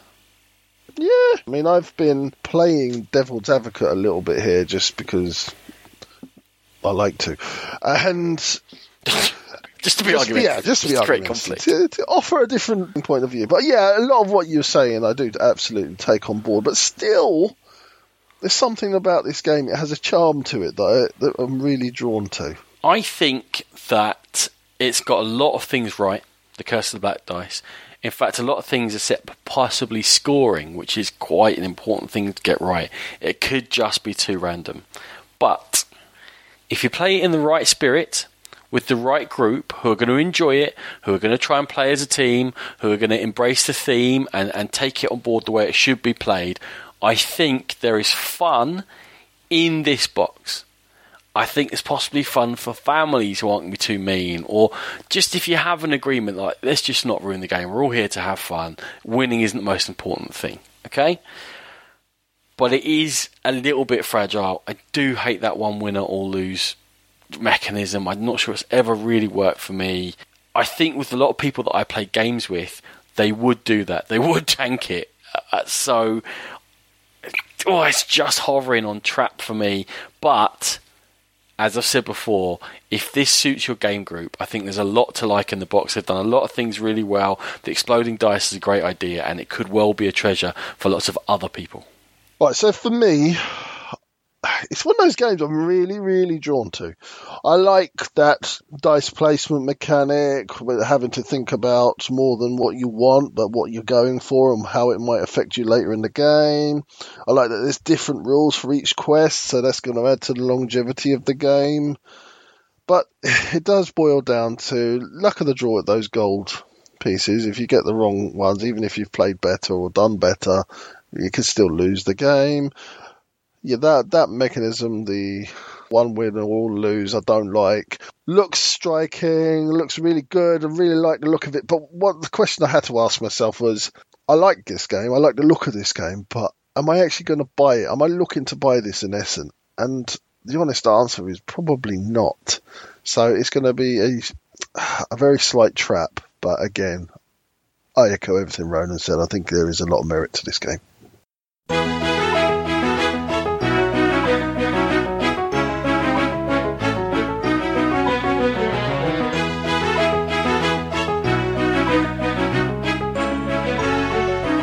So, we've got 3 games left, and the next of that is Theomachy, the Warrior Gods, although the Ancient Ones is coming out as well. They're the same game system.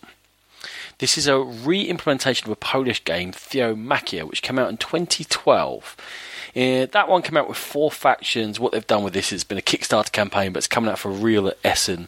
And they've taken the 4 old factions, split them, and put 2 new ones with each of the older pair, and released 2 different box sets. So you can choose your theme with this. And they've also put in some slightly revised cards. So who's it from? Well, the original publisher is FGH, and there are 4 designers, one of which is Adam Kwapinski, and he's very much linked to FGH. He designed Sigemundus Augustus, Heroes, First to Fight, amongst others. 2 of the other designers are Tomasz Bolina and Jacob Wasilewski, and basically Theomachy is their design. And the 4th designer who's come on board since it's been re-implemented is Sandy Peterson. And he designed the original Arkham Horror back in 1987. He also designed Cthulhu Wars, the massive Kickstarter that came out with those huge crazy models and the primary colours. And that came out from his own company, Peterson Games, who've joined up with FGH to create this, and they're also bringing out Orcs Must Die. So that's quite a complicated little gestation and publishing story behind this, but there you go. What is it? Advertised playing time of 45 minutes, 2 to 4 players. It's a poker-based card conflict game. So how does it work? Well, you're going to choose a pantheon of gods to be, and in Theomachy warrior gods, you're going to be either the Celtic, Norse, Slavonic, or Lovecraft, and in the ancients, you're going to be the Greeks, Babylonian, Egyptians, or different Lovecrafts. There's plenty of Lovecraft here. I think Sandy Peterson likes Lovecraft stuff. And it's going to be based around a poker mechanism. So once you've chosen your pantheon, you get this something called a myth deck, which is cards you're going to be able to purchase and bring into your deck. There's going to then be a pre-game draft in which you're going to draft 12 cards but discard down to 8 before you start, which actually that's to allow negative drafting before the game and probably works best when you know how to play the game properly. Then once you know what cards you've got, from your pantheon you choose a separate god, and they all have separate powers and also separate mandates, and mandates are how you get miracles, which you can allow to buy the myth cards which are linked to your pantheon. So lots of variety in what you do, who you are, how you start up before you start playing the game. Totally based around Texas Hold'em poker when you get to the gameplay. So what happens? You deal out 5 element cards and 3 of them are turned over, and that's the flop. And then we have a round of bidding. In this game, you're not bidding money, you're actually bidding followers. And followers come in different sorts of, they're all discs, but they're normal followers, and there's priests, and there's prophets, and they have different effects on different cards during the game, which hopefully you'll get an idea of. It's very hard for me to describe because all the cards have different actions and all the gods have different powers. But basically, you read the flop, okay? And the flop is going to come in element cards. And they're going to be able to power cards from your hand and from that deck you drafted earlier. When you look at the flop and the 3 cards, you think, how likely am I to win any fight here? How well does this power the cards I've got in my hand? Am I willing to risk a load of my followers in thinking I can win this battle against however many other players I'm playing against? If you wish to, you bid, and once everyone's matched the current bid, you then turn over the next card. People get a chance again to bid their followers into a possible end battle, also play cards as powered by the elements which have been revealed so far, and finally a 5th card gets turned over, like the river in poker. And from that 5th card there's a final round of bidding off your followers to say, yes, this is how much of my strength of forces I'm going to commit to this final battle. If more than one player is left once all 5 cards have been revealed and the betting of followers has finished, then you're going to have a final battle. And in that case, you're going to fight warriors against warriors. You're going to be playing cards to try and affect each other's gathering that they've sent into the battle. Now, they don't actually fight. You just use card effects to try and whittle away the pool of followers that each other player has put into this battle. And once everyone has finished playing cards as powered by the 5 cards in the middle, whoever has the most warriors left is going to win and wipe out the other remaining followers of the other players. How that's going to help you win is when all players are eliminated bar 1, that's the end of the game, and that is the winning player. Sean, it's an attempt to put theme onto Texas Hold'em poker. There is a lot going on. 8 different factions, multiple gods, multiple cards, multiple myth decks, lots and lots of variety in the game. How successful do you feel they've been in bringing this theme to a very obviously classic card game system? Well, you got to steal my thunder, hey? My first question was, have they not just stuck a theme and some frills on poker? And I'm going to answer it. Yeah, I think they have. I don't think that there's anything massively innovative in here. The artwork's nice. I like the look of the game, for sure. But am I going to feel like a Lovecraftian ancient one, or a Norse god, or an Egyptian god? I doubt it. It's just going to feel like I'm betting money on poker. Oh, I don't know. I think with all the different cards available... that's where the frills come in. They've stuck options on top of that and ways that you can manipulate what you're doing. I'm not convinced that they failed in trying to add the theme. That's not so much what my issue would be with it. I think my issue would be that when you've got such a classic system as poker, if you're trying to do something with it, you have to improve it. And in this case, obviously they're making it more convoluted and they're adding to the playing time. Is it worth it? I think that's the key to whether you're going to like Theomachy or not. Do you think it's worth a lot of fuss to add to poker? Yeah, I take on board that. But also, when I'm playing the game, if you're going to add a theme onto something, it's got to be sort of relevant to what you're doing. Am I going to be sitting at that table thinking I'm playing a very pretty game of poker with a few extras? Or am I going to be sitting at that table thinking, yes, I'm committing followers to a battle between ancient gods? Probably not, from what I'm looking at. But absolutely take on board what you're saying. Yeah, it doesn't look like what they are doing actually improves the classic and brilliant game of poker. I think obviously a lot of the interest in poker is going to be the timing of when you commit to something, when you think you're going to do well, the bluffing, clearly, and the taking of risks. That, you know, how much of my forces am I going to commit? And they're just trying to add a gamely edge to that. You know, I don't often play poker for money, you know, and obviously that's a big risk.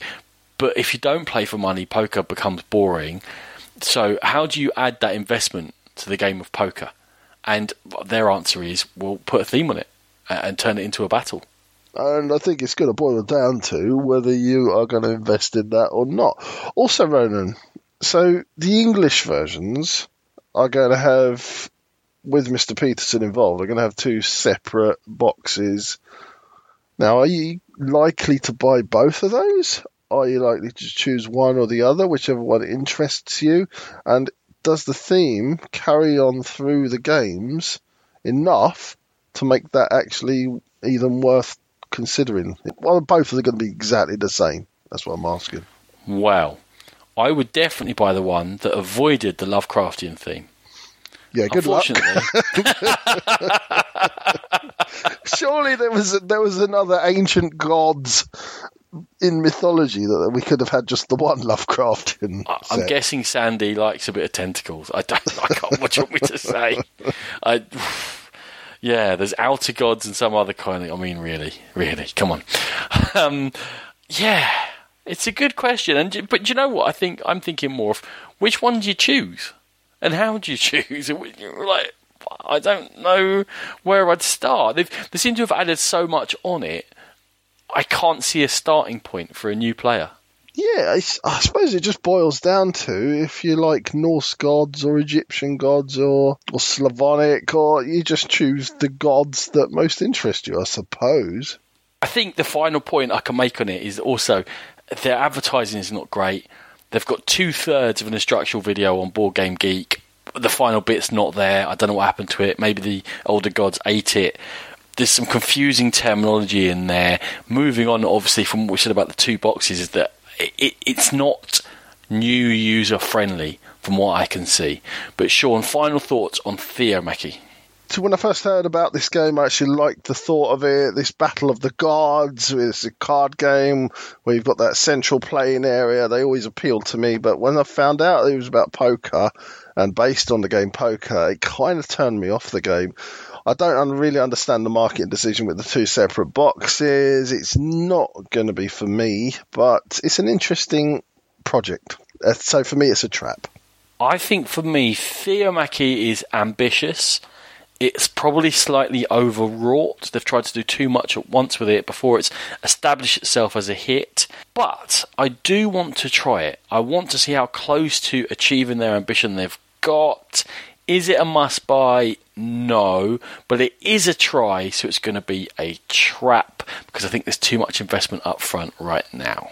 That's Theomachy, the warrior gods and or the ancients, whichever one you choose. Just choose on colour, maybe.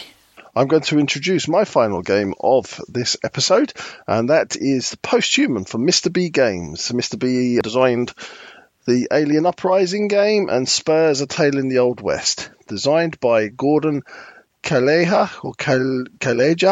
and it's Gordon's first game. It's 1 to 6 players with a whopping 120 to 180 minutes time frame. It is a post-apocalyptic style adventure with a modular board, dice rolling, combat, exploration, and more. The players are going to start off in a future world where mutation has left humans as the minority, and their initial goal is to race to a human safe house before they get killed off or turned into a mutant post-human. Players can either start with preset characters or design their own by assigning 10 points to the stats. The stats are strength, speed, mind, melee, and shooting. And there are also health and morale tracks that start differently depending on what level game you start.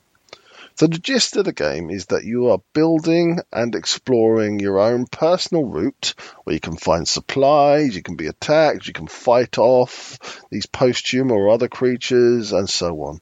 Each player has these options on their turn. You can camp, forage, scout, and move. On the main board is an encounter track, and this is how you progress towards the safe house. In addition to the encounters, there are events that change the game in some way positively or negatively for the players. So the humans are in a race to get to this safe house before the post-humans get to them. But here is the catch. The humans collect scars. Should they collect enough, they may decide to turn into a post-human. And once they reach, I think it's 5 scars, they have to turn into a post-human. And then the game is going to change for them with new actions and a new win condition. It then becomes a game of humans versus the post-humans, with all the post-humans winning if they stop the humans, but only one human can win by getting to that safe house first. Post-human, Ronan. So, this is a strange game, Sean. And the first thing I've got that's kind of thrown me off, it's a solitaire group co-op. Because the players are playing on their own modular tiled board. So they're having their own separate journey. Their encounters are private just to them. But somehow you're acting as a group as well at the same time. It seems a very weird choice that firstly, I'm just doing my own journey. And then secondly, while I'm having my encounters, what does everyone else do? Like, what are you doing while I'm rolling dice and having fights? And if there's 5 of you playing, what are the 4 of you doing while I'm resolving what I have to do? There's good and bad here. I actually really like the thought that you have your own separate adventure and your own journey. You're not all following the same path, but you're following your own path. So I liken it to you're all coming from different parts of the country or the landscape. So yeah, really like that idea, having your own little tableau in front of you with this connecting maze of paths and whatever you. But yeah, you're absolutely right. Is the downtime on this game going to be just massive because of you're playing your own game basically? Everyone's playing their own little game, and it's only on that central board where the encounters are tracked, if you like, that's where you're going to commune. So yeah, interesting game, interesting. Yeah, I mean, it is interesting. They've tried to do a lot of stuff with this game, a lot of stuff, which I think it's hard for us to summarise, but we'll certainly touch on. I love the theme.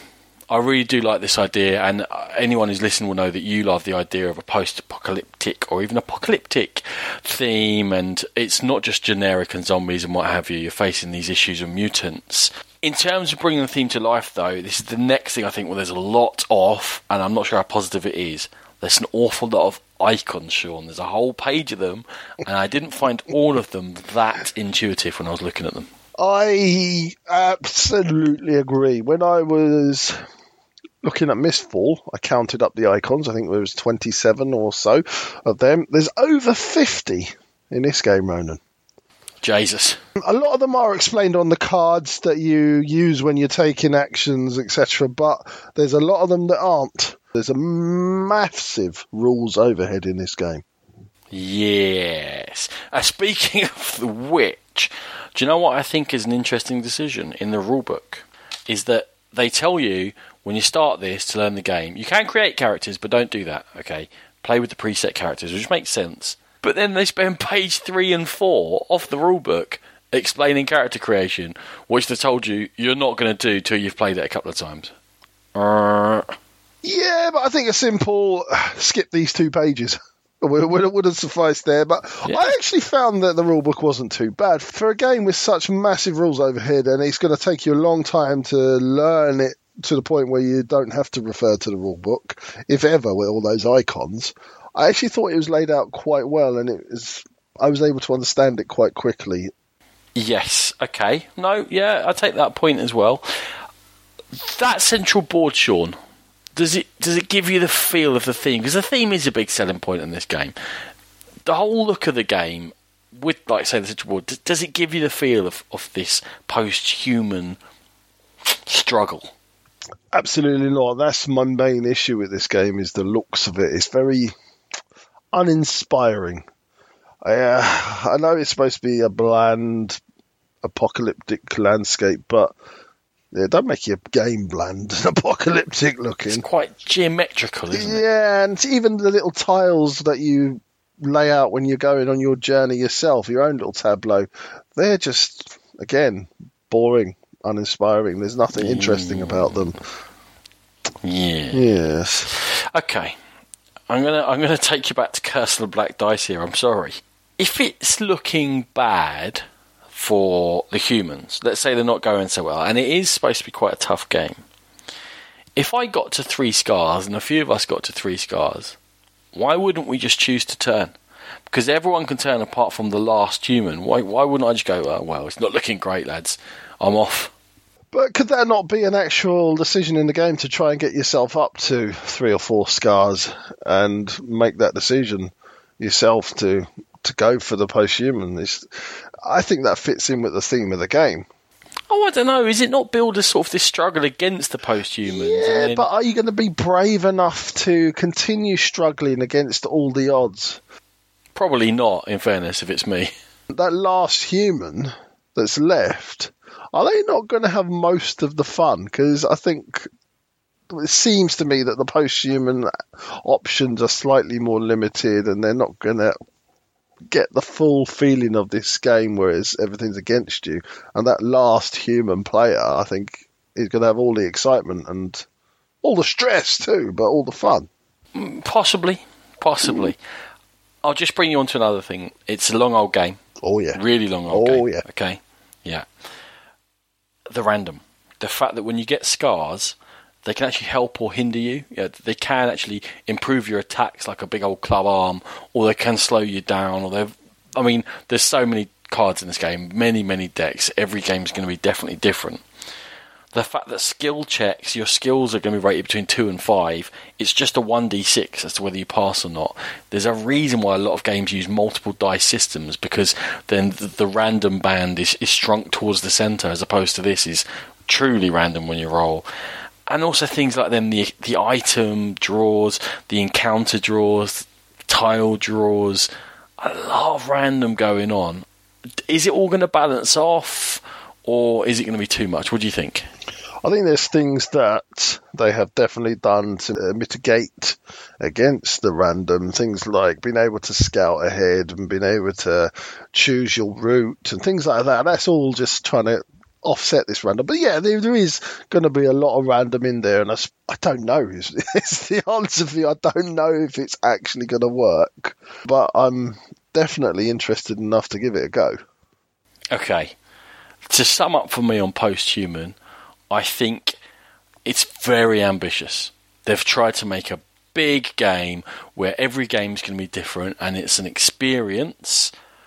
I am slightly wary of it, so I'm going to say trap, but should Sean care to buy it, I would be very interested to give it a go and see whether they've got close to fulfilling their grand ambition in Post-Human.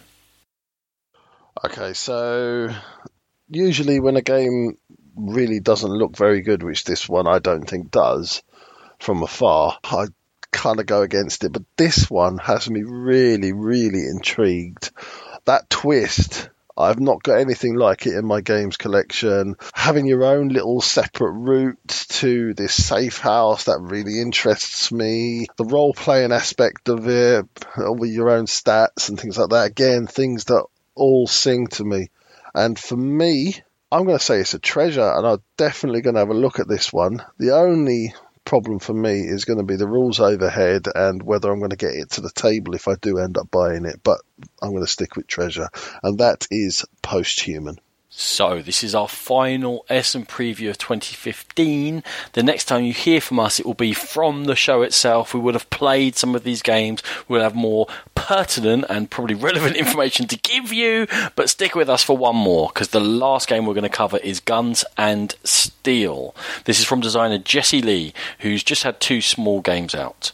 It's from Grail Games, the publishers of 11's, 101 and Too Many Cinderellas, which has been a huge hit in my house this year. The advertised playtime is 60 minutes. It's for 2 to 4 players.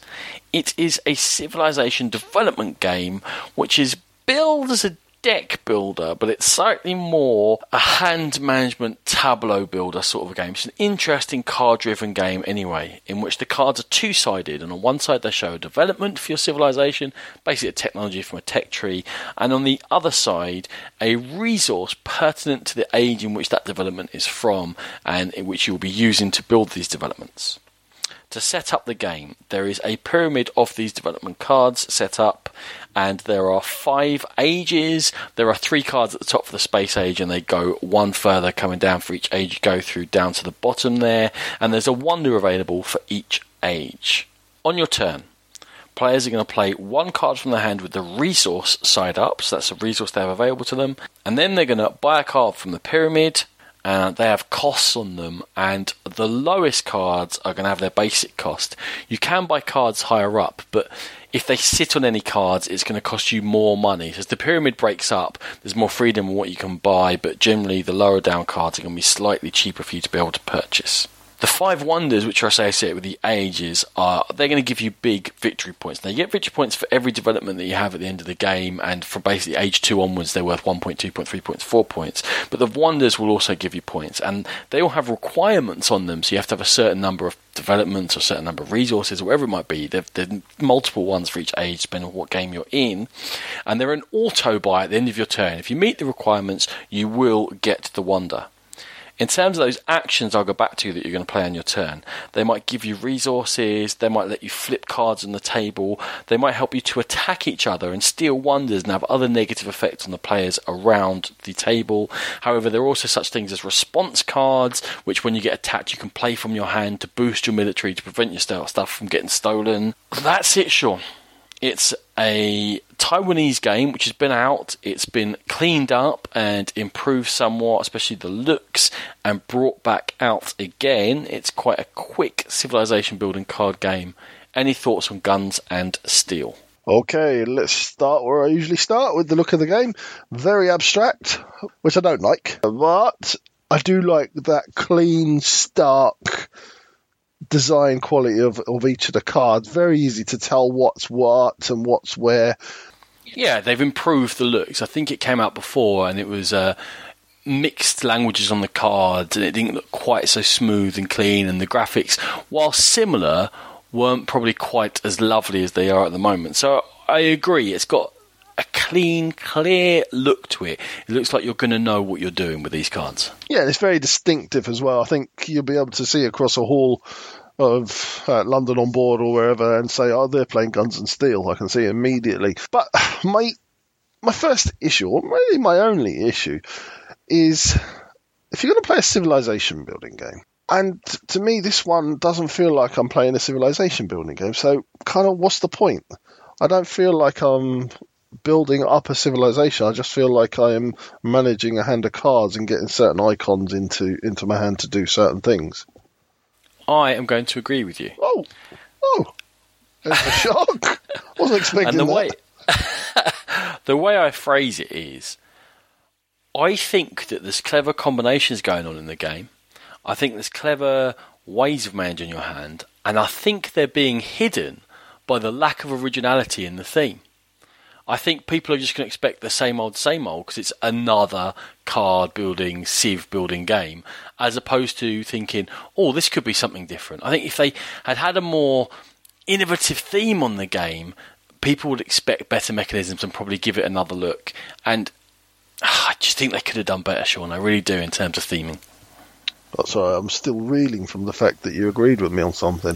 Or once per episode. Is that a contractual obligation, is it? That's what you made me sign. I'm not happy with that. I disagree with Ronan, there's a lot of attacking in this game, or the chance to attack in this game. Do you think you almost need to attack in this game? I think you probably need to be prepared to be attacked. Don't forget that you're giving up your one action if you are going to attack. I think it's an option to go down. I think the game definitely encourages that form of interaction. I think it's definitely part of every game, but you can prepare yourself. You can have that deterrent in your hand. If you buy cards which are response cards, people can see that and say, oh, well, they may well have that card in their hand and I'll waste my action if I try and attack them. So it's like in a lot of Civilization games. I know we played Nations recently. It's a bit of push and pull. If you start going hard military, I may have to respond in some form, but I think the game gives me the ability to mitigate how I respond.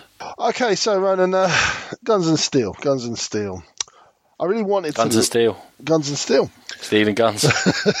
I really wanted to like this one. Even with this abstract feel, it really felt like it was going to be clever and stylish, but I can't really see that there's much substance to it other than a kind of bog standard hand management game. So it's not for me, but it's definitely one of the, if you were to pick it up in Essen, I would definitely like to give it a few goes, not just one, because I think there's avenues to explore here. But for me at the moment, it's a trap. Guns and Steel, the post-human of card games. There you go. I think that I wish they'd chosen a different theme, but I think it's not just a bog standard hand management game. I think it's a very interesting hand management game. I think it's interesting what cards you choose to bring in. I don't think you're going to get as many cards as in other deck building games. Therefore, what you choose to bring in is going to be vital. You're going to have to try and combo up your cards. It looks like it's going to reward clever play. It hasn't had much feedback yet, but a lot of the feedback has been positive, and I'm going to drive forward with that. And Guns and Steel will be in my basket. This is, rare for this episode, a treasure. Guns and Steel. Well, there you go. I think you've got the better end of this bargain. I'm buying the £50 post-human. You're buying Guns and Steel. I'll buy the €20 one that takes an hour. You can have the 8-hour game, thanks. Brilliant.